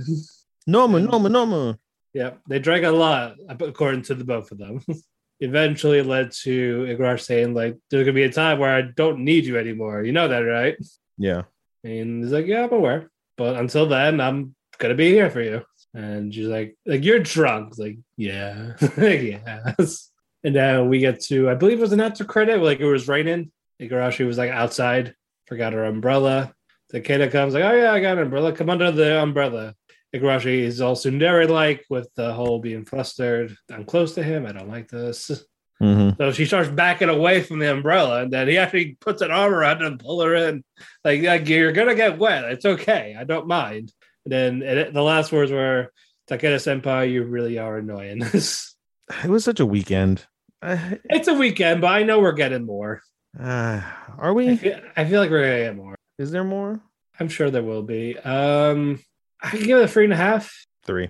Yeah, again, it's around there. I almost like Kazuma and Sakurai better couple wise. Way better. But there was still some nice stuff though from Igarashi and Takeda's. I like the other characters. I like Natsumi, Sakurai's brother, Oji-chan. Mona, the little times we got her. But yeah, it was fun stuff. It was as a whole, but it could have been better. But for what we got, though, I didn't mind. I expected way more, dude. Honestly, like especially lately with the type of fucking senpai kohai, anime relationship type anime, slices of life that we've been getting. Like I expected a lot more, honestly. Right. That's fair. So, all right, moving on. All right, World's Finest Assassin. Let's get to it. We picked up where we left off. Luke is there with Tia, and I believe that's her father in the building. Okay, yeah. Basically, they were talking about a plan of what to do. The father said on it also, and they said the plan was that they're gonna fake that Dia faked her death, and they're gonna burn the building down. Yes. So she can have her own identity, type of thing. And then it's like, all right, fine. What you're gonna do is you're gonna shout from the top of your lungs, "I can't take it anymore." Go to that window. And when she was about to, as she's about to scare at the window, Luke senses something, and you see this missile coming towards her, like, "Get down!" Mm-hmm. And then explosion and fire, and like, holy shit, what the hell is that? And it's someone that Luke thinks is the hero with the army behind him. He has that legendary artifact that he was searching for. Mm-hmm. So I was like, shit, what am I like? Shit, I gotta go meet him. But before that, he preps up a bit. He has a plan already. And Luke goes down there. He talks to this hero, and they are agreeing to a duel. It's like, if I win, you guys basically back away, and if anyone comes near the family, like they're dead on the spot. Mm-hmm. And he's like, "Oh yeah, you got my word on it. Even if I'm expecting to kill you." It's like, "Oh well, I'm expecting to kill you too. So I'm going to tell this guy, hey, if anything happens, you fuck off." Yes, sir, I will. Yep. And it's like, "Oh yeah, then I'm just going to take her as a hostage and whatever I want to her. If I kill you, that's fine because it's not going to happen." And he's like, "I respect you for making me bleed like this, but fuck you guys. The first time I ever tasted my blood, you're gonna die. Nobody makes me taste my own. Nobody. Before that, though, we also had the goddess say she's like going back to goddamn egg. But we have a thing with goddess where like as years have passed, and now she goes to where Luke is from like that flashback. Yeah, a little bit of the conversation there. But basically, Luke's like, "Oh yeah, we're gonna start a bit." Well, basically, he knows that the hero was in berserk mode, so it's like, okay, shit, I had to wait a bit for him to cool down. That way, his stuff is like less, like his stuff is cut in half again. You know what's crazy? I want to know that we probably won't know, but I want to know, how does he remember, or how does he know? Like, is there like a thing that says like all people's like magical powers and shit? I think it's just from his potential, or like he could probably read their skills. Or he's just assuming. I don't know, because remember at the very beginning, he's like, "Yeah, there are like 422 like A rank like whatevers or whatever the fuck he said, or C rank whatevers." All these spells. Yeah, and he started going through like statistical combinations of shit, and I was like, "Whoa!" And like now, like it kind of seems like he still understands that. So I'm very curious to know, like, how does he know or remember that? That's a good. I guess he has a good memory. I don't know. But anyway. then Luke was like, "This battle is going to end once this coin lands. No, it's going to start when the coin is like no longer in the air." Did you mention, like, as he's talking to this guy, there's a countdown. He's like 440 seconds, 380 seconds, 180 seconds. Yeah, and he's timing the coin flip for when the berserk ability is over. So we think. Yeah, that was his plan. Like he was like that's why he talked to him for quite a while for that to go down. Not quite, and I'll explain why when you're done. When we get to the point of what we're getting at. Yeah. But anyway, soon as like the coin is down, like and you just see something coming from the sky. And explosion. like Megumi style. Megumi explosion. A giant nuclear fucking bomb explosion. Grandest of scales. It's like a fucking like satellite beam, essentially. And here is where you mentioned how he's timing the berserk. I don't think he was timing the berserk. He was timing the nuclear beam bomb. So did you mention how when what's his face Satanta blew up the castle? Remember there's a part where what's his face, I was gonna say Rudy, god damn it, Luke. Where Luke he like uses his power. He comes up with like some like lead something, and he goes and he shoots it up in the air. And he shoots it up in the air, and that timing that the whatever that was, he basically enacted it as a missile. And that's what he was timing. He was timing from the time that it made the atmosphere. I think it was both. Time it was coming out. Because he was talking about his ability too. Because he says that while he's still in there, he really couldn't touch him. Yeah. Like his stuff wouldn't work as much. So I think he's trying both. Like once that's done, the thing will fall down. And I don't think there was no accurate thing. Like they were like, oh, if you're in berserk mode, it takes approximately 5 minutes in order for you to cool off or whatever the fuck. There was nothing mentioned of that, which is why I didn't think that that's what he was doing. Perhaps he was, but the main thing was that he was timing from the time that he shot it up in the air until the time that it landed. That's what he was timing. And so after the whole nuclear explosion costs and he manages to survive the nuclear explosion, he basically explains that he took the idea from a satellite in his past life on Earth, being able to shoot fucking rods of death down onto Earth, but they could never accomplish it because of the fact that the materials they had would just burn up in the atmosphere, or they would just, it would be inaccurate even if they did that. So even though he said that the spell is kind of inaccurate, using like all of his special powers, he's able to make the metal and make it as accurate as he can based off of like he used his lead powers, he used his wind powers, he used his fire powers. He tested this on the abandoned island. Yes, that we saw in Tarte, I think, where that Maha, that Maha showed them. Yeah. That's what he was doing on the island. At first, we think like, oh, he's just going on vacation with Tarte, getting some manco. But no, that wasn't the case. He was fucking blowing the fucking shit out of the island up. And so anyway, needless to say, Setanta is fucking dust, complete dust, and Luke passed out. Luke passes out. And then he wakes up to Dia basically saying, hey, I'm so happy you're here. I'm so happy you're alive. Da da da da. And they kiss at the sunrise, which is kind of funny. Kiss his cousin. And now there's no witnesses, so we can say she's dead. No, he said we cannot say she's dead because there are no witnesses to say that she died.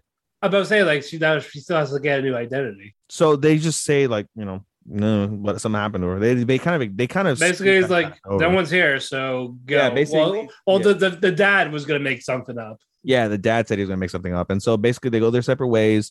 Dia and Luke go back to Tuaha. Father goes a separate way, and basically they live happily ever after. A couple days later, we see. Well, before that though, they said for now on she's gonna be your actual. Yeah, that's what I'm saying. All that happened a couple days later. So okay, I thought that happened when they got there, but yeah. No. So basically, they got there. Everybody's happy to see each other. They're all reunited. They live. The Dia's like reading books, and they're having dinner together and smiling, and everybody's happy. A couple days after that, this is an after credit scene. So in an after credit scene, a couple days later, everybody gathers inside of Luke's father's office, and they basically said like, hey, so from now on, your Dia's gonna live as your baby sister. And he's like, what do you mean? Like, she's 2 years older than me. Like, well, she's a Falcone, and she's small, and she looks young. And looks young as hell. Yeah, so that it'll work. Trust me. And he's like, okay, so she'll live as your baby sister, which means he's going to basically be secretly fucking his sister. But we digress. And then the second part, which is the major news. Yeah, the father tells Luke that, by the way, the hero's here. The hero is in our kingdom. And he's like, what fuck? And so basically we find out Setanta wasn't the hero, and that the real hero is this fucking Epona. Yeah, he's like a little blonde kid, and he looks very like, sincere. He looks very nice. So I'm very curious to know how like this little kid that looks very nice is going to be the cause of the destruction of the world, according to the goddess. Or maybe not. Maybe it'll be just maybe he's not. It wouldn't surprise me if he's not. As the thing, from what I remember, the hero's a girl, and I feel like she's gonna snap when the goddess kills Luke. That's probably why she goes on that destructive path. Oh, so. Well, you're already revealing a lot. Well, that's my assumption. So does he fuck the hero? I don't know. That's funny. Because the fact that I found out that it's a girl, that's my assumption about probably what's going to happen. She probably falls in love with Luke. Luke dies because he can't kill her. and then she goes, and then that's where she snaps to kill that world. Well, don't forget, they're still in play because Luke is like, hey, what if I can convince her not to kill the world without that's dying. another thing too. And the goddess is like, well, that's an option, but I doubt that'll happen. But it's like, I really rather you didn't do that. Yeah, I kind of want you to kill the hero. Basically, I really think that it's gonna be them two against the goddess. Yeah, I think the goddess is evil. That's right. That's face. You kind of gives that when the OP when Luke's like pointing the gun at her. Basically, the goddess is, and then you also see like the way she acts and like the way she looks and like talks when she's not in front of these people. And it's like, how many heroes are there? Have there been? Like all these years, multiple years, like even like no way the hero was born when like 30 years ago. You know, it'd be kind of funny, but not if they like introduce like this is the multiverse. This would be a downgrade. I think we're definitely getting a season 2. For sure, we're getting a season 2. Yeah, we'll get the next arc where Luke meets the hero. 4 out of 5. I gave it a 5. I thoroughly, from the beginning of this show to the end of this show, thoroughly enjoyed this show. I gave it a 5 out of 5. I love this. It's highly ranked in my top. I loved it. Everything I love everything about what's it called? Great OP, great ending, great characters. It's probably one of the better harem types. Yep.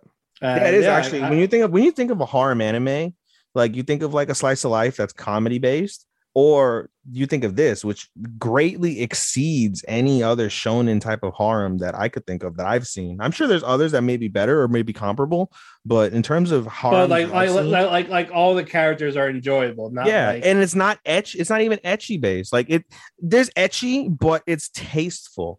It's very it's sensual. It's not even sexual to that aspect. It's very sensual. It's just their figures. That's really it. You know, like. It's a harem where sex isn't the plot, one of the main plots. Sex is just a garnish to the plot, which is mainly about the action and the isekai. Right. So I love it. 5 out of 5. Yeah. No, this is great. I can't wait for season 2. Thanks. All right, we got 2 left. I've lost track at this point. Okay. Yeah, we got Tact. My fucking god. We had such high hopes. We had a good run, and now this shit happens. And you know what? It's not a slap in the face. We as much as you and I are disappointed, I'm not disrespected. Like I'm not disrespected the way I was. I think overall, I think overall, I had more issues than you did. You did, yeah. You had far more issues than I did on it. I don't feel nearly as disrespected, like I said, as I did at the end of Wonder Egg. Yeah. I don't feel as disrespected the way they let down. It felt like a cop out. It was meh. I agree. It was a very meh ending. It was not very coherent in terms of how it went from one scene to the other scene. It left more questions than answers. And at the end of the day, the principle of the show is to get the game over because the story is based off. Because the game takes place after this. Yeah, but the way they ended it could have been. Yeah, let's get to that. We basically get where we left off. Tact and Destiny are fighting Orpheus. Orpheus, yes. Yes, they're fighting Orpheus. And then during all this, we get a Sangan flashback, and you find out why he's evil. You want to know why he's evil? He got tired of fucking working. Everyone kept dying while you're trying to save them, and led to the point like, I can't do this anymore. I can't save them. You know how I'm going to save them? I'm going to lock the continent, killing everyone there while locking up the D2. And sacrificing myself. Exactly. And it's just like, we don't have a way to beat these guys. Like, yeah, you do. You have the music arts. You're just mad that there's casualties. That's I'm going to create more casualties. Exactly. That's the thing. Like, it's a fucking cliche shit, and it's just not interested. So I don't give a fuck about this guy. Yeah, like, you know what? Fine. Go die. I don't care. Sagan, yeah, Sagan turned out to be a putz. And it's like, what the fuck? That's not interesting. There's nothing good about any of that. Yeah. I was like, I thought he was just gonna be this complex villain, the whole time, but I was like, no. Yeah, I thought he was gonna like have like interaction. I thought, you know what I really thought? I thought he was gonna have some sort of interaction with like a grand music cart, and the music cart fucked him, and so now he's using the music. Yeah, like Tax Father or something. Yeah, it's like, Tax Father like rejected, even something stupid like Tax Father rejected him to be part of his fucking orchestra. Right. That would have been a little bit better than what we got. Like I wanted to be part of your father's orchestra, but your father said I wasn't good enough. And so I studied and I studied and I studied and I studied and I saw Lenny, and Lenny fucking got over him as his trainer. And it should have been me. It should have been me. Dolph Ziggler should have been me. And so I said, fuck it. I'm just going to, use my power. Ding, death. Yes, I've got my revenge. And then now I've become addicted to this. This is this power, the ability to draw D2s and destroy people's lives. Or it's like maybe the D2s are a good thing type of ordeal. Yeah, they could have spun it. None of that. But anyway, Orpheus keeps healing. None of Destiny moves are working.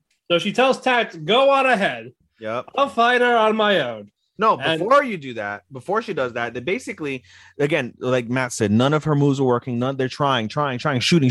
Nothing's working. And so Tact basically sneaks up behind Orpheus, basically karate kicks the shit out of Orpheus. Like caught that bitch lovely with a kick. And then Orpheus like, you think this fucking bothers me? Yeet, and fucking yeeted Tact into the fucking wall. And now his hair is slowly growing white. No, that happens during the conversation with Sagan. Oh no, I thought it happened before that. Oh, during that. No, it happens during the conversation with Sagan. Okay. But in theory, you just got yeeted at like 100 miles an hour into a storm while he's dying. By the way, while you're dying, should that not incapacitate you? No. Yeah, that definitely should have. But plot. Yeah. Now we get to Tact. Yes. Like, all right, I'm gonna go fight Sagan. I'm gonna get him alone. And Destiny's like, yeah, I got Orpheus from here. No problem. Yeah, and so they take out swords and they start sword fighting. Sword fighting. But you want to know how this ends, Ethan? Get these hands. Get these fucking hands. And it's just... He gave that bitch hands. Yeah, so gun, sword, nothing. Just punching the shit out of her. And Orpheus gets weak. And then it gets to the point she punches in the face and she dies.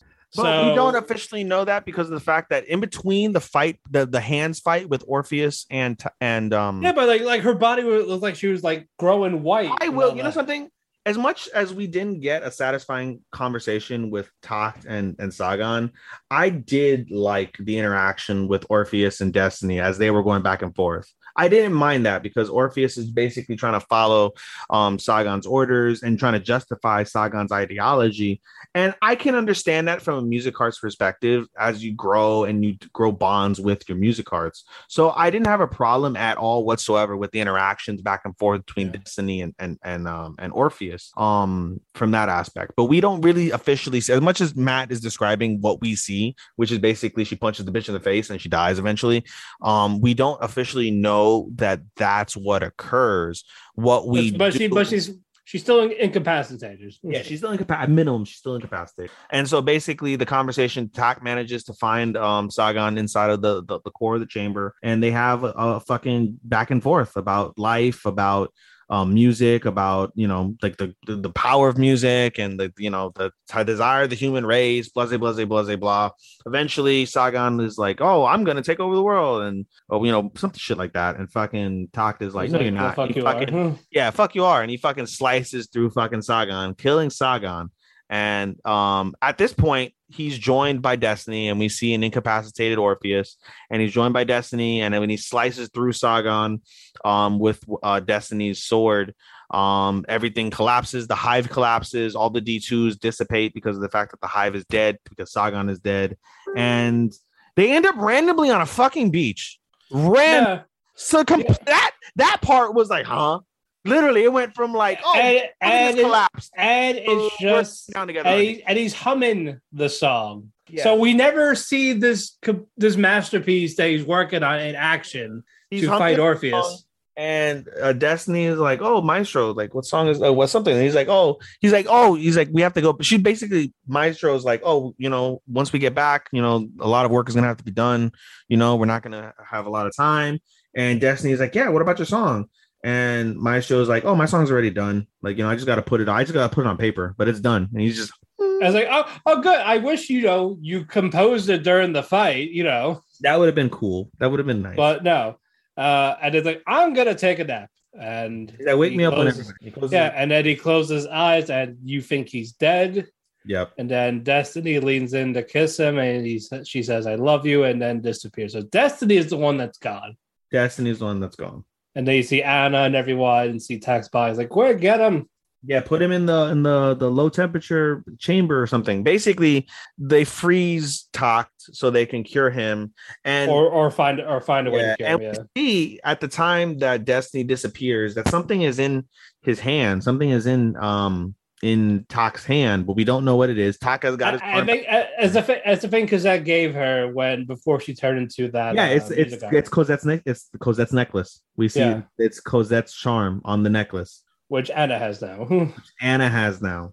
But we see Anna as a composer. Like, she's a composer now. Like, she has a uniform. Yes. And Titan is with Lot, like carrying her, like pushing her around. Yeah. I want to know what happened to Walkure. They could have done something crazy. Like, what would have been awesome? And all the other music arts we saw. It would have been awesome if Tact was like Sagan, where he can control like heaven and hell. He should have been able to, like, at minimum, control Walkure and Destiny. And then that would have been even doper if he would have been able to, like, okay, well, Lenny's gone, so let me form a contract with you, Titan. And then he has a 3-headed beast of the 3 girls. That would have been gangster. But none of those happened. No. And basically the end of the series shows Anna is wearing the necklace, and Anna turns into Destiny. And so Destiny's still alive within the necklace to be called upon whenever Anna needs help. With basically Anna is her own conductor. Yeah. She's her own. You want to know who did the final song right with the big climatic showdown to have the sacrifice? Fucking Vivi. Vivi? Yeah. What I was talking about, like, she had that final song. She was working on the final song for the Singularity Project. Oh, yeah. Yeah, and she fucking sang it at the end before she died. Yeah, we had that. But this one was, fuck the song. I'm just going to hum it on the beach. Heard the song, like, we could have heard, like, some sort of song on it. Like, would have been great if, like, what would have been cool? If Tact had secretly produced it and, like, somebody, like, found out, like, go inside of the dresser inside of Tact's room and you'll find the song. And we hear the song being played as, like, a montage of, like, the series comes up, or we see Anna and she's walking or whatever, or training or something, like, and we hear the song as this fades off into the end. That wouldn't have been bad.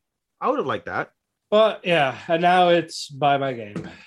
Yeah, let's buy the game and find out more. I give it a 3. I had it at a 5 and I lowered it to a 4. Animation's good. Fantastic.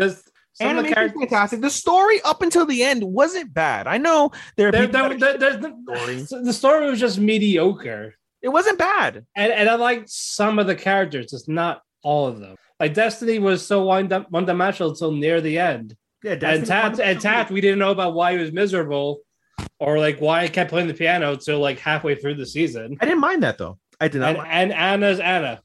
Anna's Anna. We don't get much on Anna. And Lenny's great. We didn't get enough of him. We needed more of Lenny. I would have loved more Lenny. Yeah. We got Titan as well. I didn't mind. Lenny's story is the best story of the series. Yeah, because it's the most complete story. Yeah, and I wanted more of that. Heaven was hyped up to be the strong one, but not really. No, it was hell. Yeah, hell was stronger than heaven. Yeah, because again, the heaven was hyped up to be like one of the strongest ones, but she's just mediocre. Because all she has is a fucking umbrella gun. Tommy gun, yeah. Well, Titan. Gun. Meanwhile, Titan destroyed her technically. Yeah, and meanwhile, fucking hell has got the tuning fork, rollerblades, fucking blades, literal blades on her rollerblades with fucking martial arts. Alrighty, should we get to? All right. Should we finish off part 1? Alrighty. Taisho Otome Fairy Tail. Wait, did we do Jobless? We didn't do Jobless. That was last week. We finished it. Oh yeah. Yeah, they're done. I don't know why I was saying we're going to talk about Jobless. Yeah. Bushuko and Miracle finished last week. I'm thinking with those two. Yeah. All right, my bad. Yeah, well, so yeah, all we got is a Tommy left. Go men, as you like. All right. I'll let you take charge. Just keep it under minimum. That's not 20 minutes. Oh God. Taisho. Yeah. So, basically, the episode starts off with a recap of Yuzu and what she went through during the earthquake. And so we see her kind of like walking in a disc. She's walking in the snow. She's kind of lost. She recaps everything. Throughout this recap, she's missing Tamahiko, thinking about Tamahiko, and she is filled with regret. She is regretful that she didn't get to tell Tamahiko how much she loves him and how much. Yeah, because she thinks she's dying. Yeah, because then we basically gives off to the watcher that like she's dying, and she thinks she's dying, and so throughout this point, like she's lost. She's like, and we see her write the letter that he found at the house, and he's like, oh, when I get back, I'll tell him on his birthday how much I love him. And again, throughout this point, like you just see her like walking in snow, falling over, and as she's like depressed and going through all the stuff, and you see her like when the time that she collapsed after she saved the kids, and she's whispering Tamahiko-sama. There's a reply back, Yuzu, and she hears it, and she starts running in the snow, starts running towards a light. Yuzu. She's running, and the light comes out, and she wakes up from her coma, and you see Tamahiko standing over her. Yuzu, and she opens her eyes, and she just begins to bawl. And I got a little emotional. Just begins to bawl. She bawls, crying, and Tamahiko's like, I'm so happy you're alive, Yuzu. I'm so happy. And she's like, Tamahiko-sama. She's like, yeah, I'm here. That's me. I'm here. And he's like, I love you so much. And then she's like, I love you too. And she kisses Tamahiko like with such passion and love and relief because she's alive and her man is there with her. It was beautiful shit. And then meanwhile, everyone is like, oh my God, like everyone's happy. And then they realize like, oh, everybody's there. And Tamahiko's embarrassed. And Yuzu's like, why? And she's like, we're not home. And she goes, huh? And she looks over and she sees all her friends there. And then she becomes super embarrassed. And then he's like, why are you embarrassed now? It's kind of funny. But anyway, they're really happy. Everybody's there. She's, everybody's good. We're all good. Midori's good. Everybody is good. The kids are good. All the kids are good. Everybody's good. And then we see in a shocker, Tamahiko's father shows up and was like, oh, like, I'm glad you're here. I found out you were here because I called your office. You weren't around. And you're like, oh, you're getting awful close to Tamahiko. I thought I told you he was dead to us. Like literally right in front of his fucking son. He's like, he's like, yeah, I told you he was dead to us. And he's like, oh, you're being, you're not being considerate. He's like, it doesn't matter. Anyway, he's like, my son, my only son, he's injured because of the earthquake. I need you to take care of him. Get in the limo. Let's go. And he's like, no. He's like, I'm not going to do that. He's like, I'll write you a referral to a doctor who will help him. But no. And he basically looks down on everybody there. He's like, these people don't need you.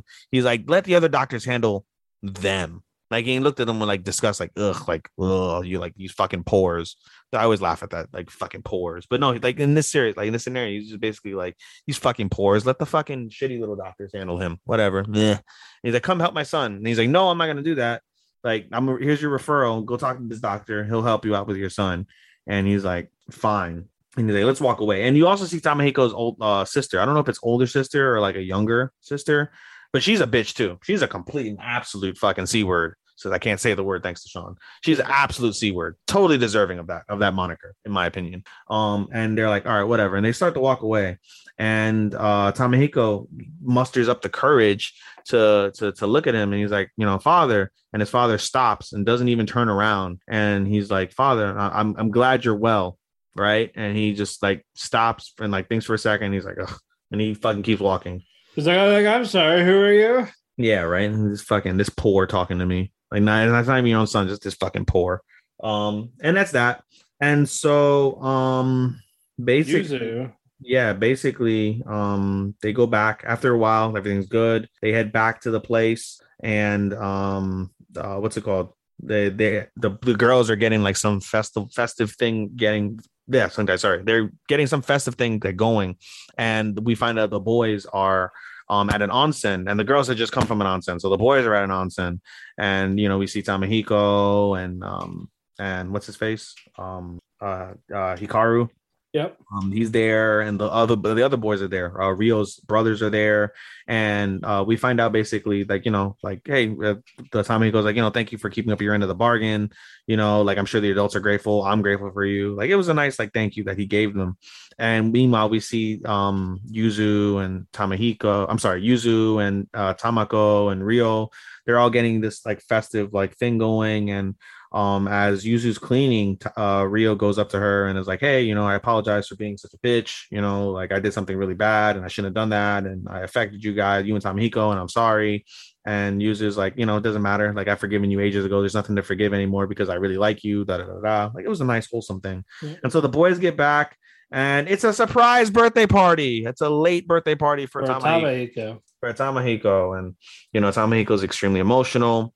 And everybody parties, and all's well that ends well. And in an after credit scene, we see Yuzu and Tamahiko pray at the shrine up on top of at the top of the forest within the tree. And again, Yuzu recaps how much she loves Tamahiko. And Tamahiko says, one day I want to grow to be like you. And in order for me to grow like you, first I have to cherish you. And I promise to cherish you forever. And they kiss as the cherry blossoms, the sakura tree fucking blows by in the wind. And I don't know whether we'll get a season 2, but that was a decent way to end the show. I loved it. This was enjoyable. I'm so glad you picked this up, Matt. I'm so glad. I gave it a 4 out of 5. Just because of the fact it's a bit childish to a certain extreme. That was kind of why I gave a 3.5. Or if I did quarters, it would be 3.75. Yeah, I definitely like the romance of it. I love the romance, and like I said, it's a little bit childish from that aspect, but it was a beautiful romance regardless. I gave it a 4 out of 5. I enjoyed it very much, and just even the other stuff beyond the romance, just the historical aspect. I was so happy and shocked when they brought up an actual historical thing that happened, the Great Kanto earthquake of 1923, where over 100,000 people died in Japan. 8.3 magnitude earthquake struck somewhere, I forget where it is, and they said the earthquake lasted up to 11 minutes. Which is fucking nuts. Imagine an 8.3 shake for 11 minutes. That's fucking crazy. But the fact that it was historically accurate and produced and shown in a pretty decent way, that elevated it as well for me, as far as I'm concerned, to a 4. I love it. Still very good. That is it for part 1. Yes, indeed. About 2 hours.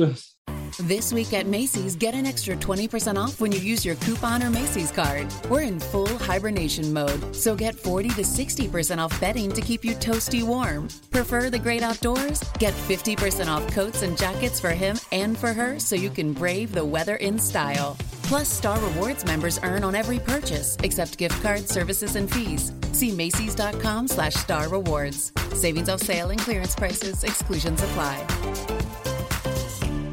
If you love to be remembered as the person who gives the best birthday gifts, I'm here to tell you that 1-800-Flowers.com is your ultimate birthday gifting destination. 1-800-Flowers has thoughtful and artfully created options that are guaranteed to deliver the best birthday surprise. Shop thousands of unique gifts at 1-800-Flowers.com for exclusive offers and great values. To order today, visit 1-800-Flowers.com/tune-in. That's 1-800-Flowers.com/tune-in. Enjoy all your favorite sports like never before at BetMGM. Sign up using code Buckeye and receive up to $1,500 back in bonus bets if you don't win your first bet. When you register with BetMGM, you'll get instant access to a variety of parlay selection features, live betting options, and the best daily promotions in the business. And with BetMGM at your fingertips, every play and every game matters more than ever. Place your money line, prop, or parlay bets with the king of sportsbooks today. Sign up using code Buckeye and receive up to $1,500 back in bonus bets if you don't win your first bet. BetMGM and GameSense remind you to play responsibly. 21 plus and present in Ohio, subject to eligibility requirements. Rewards are non-withdrawable bonus bets that expire in 7 days. Gambling problem? Call 1-800-GAMBLER. In partnership with MGM Northfield Park.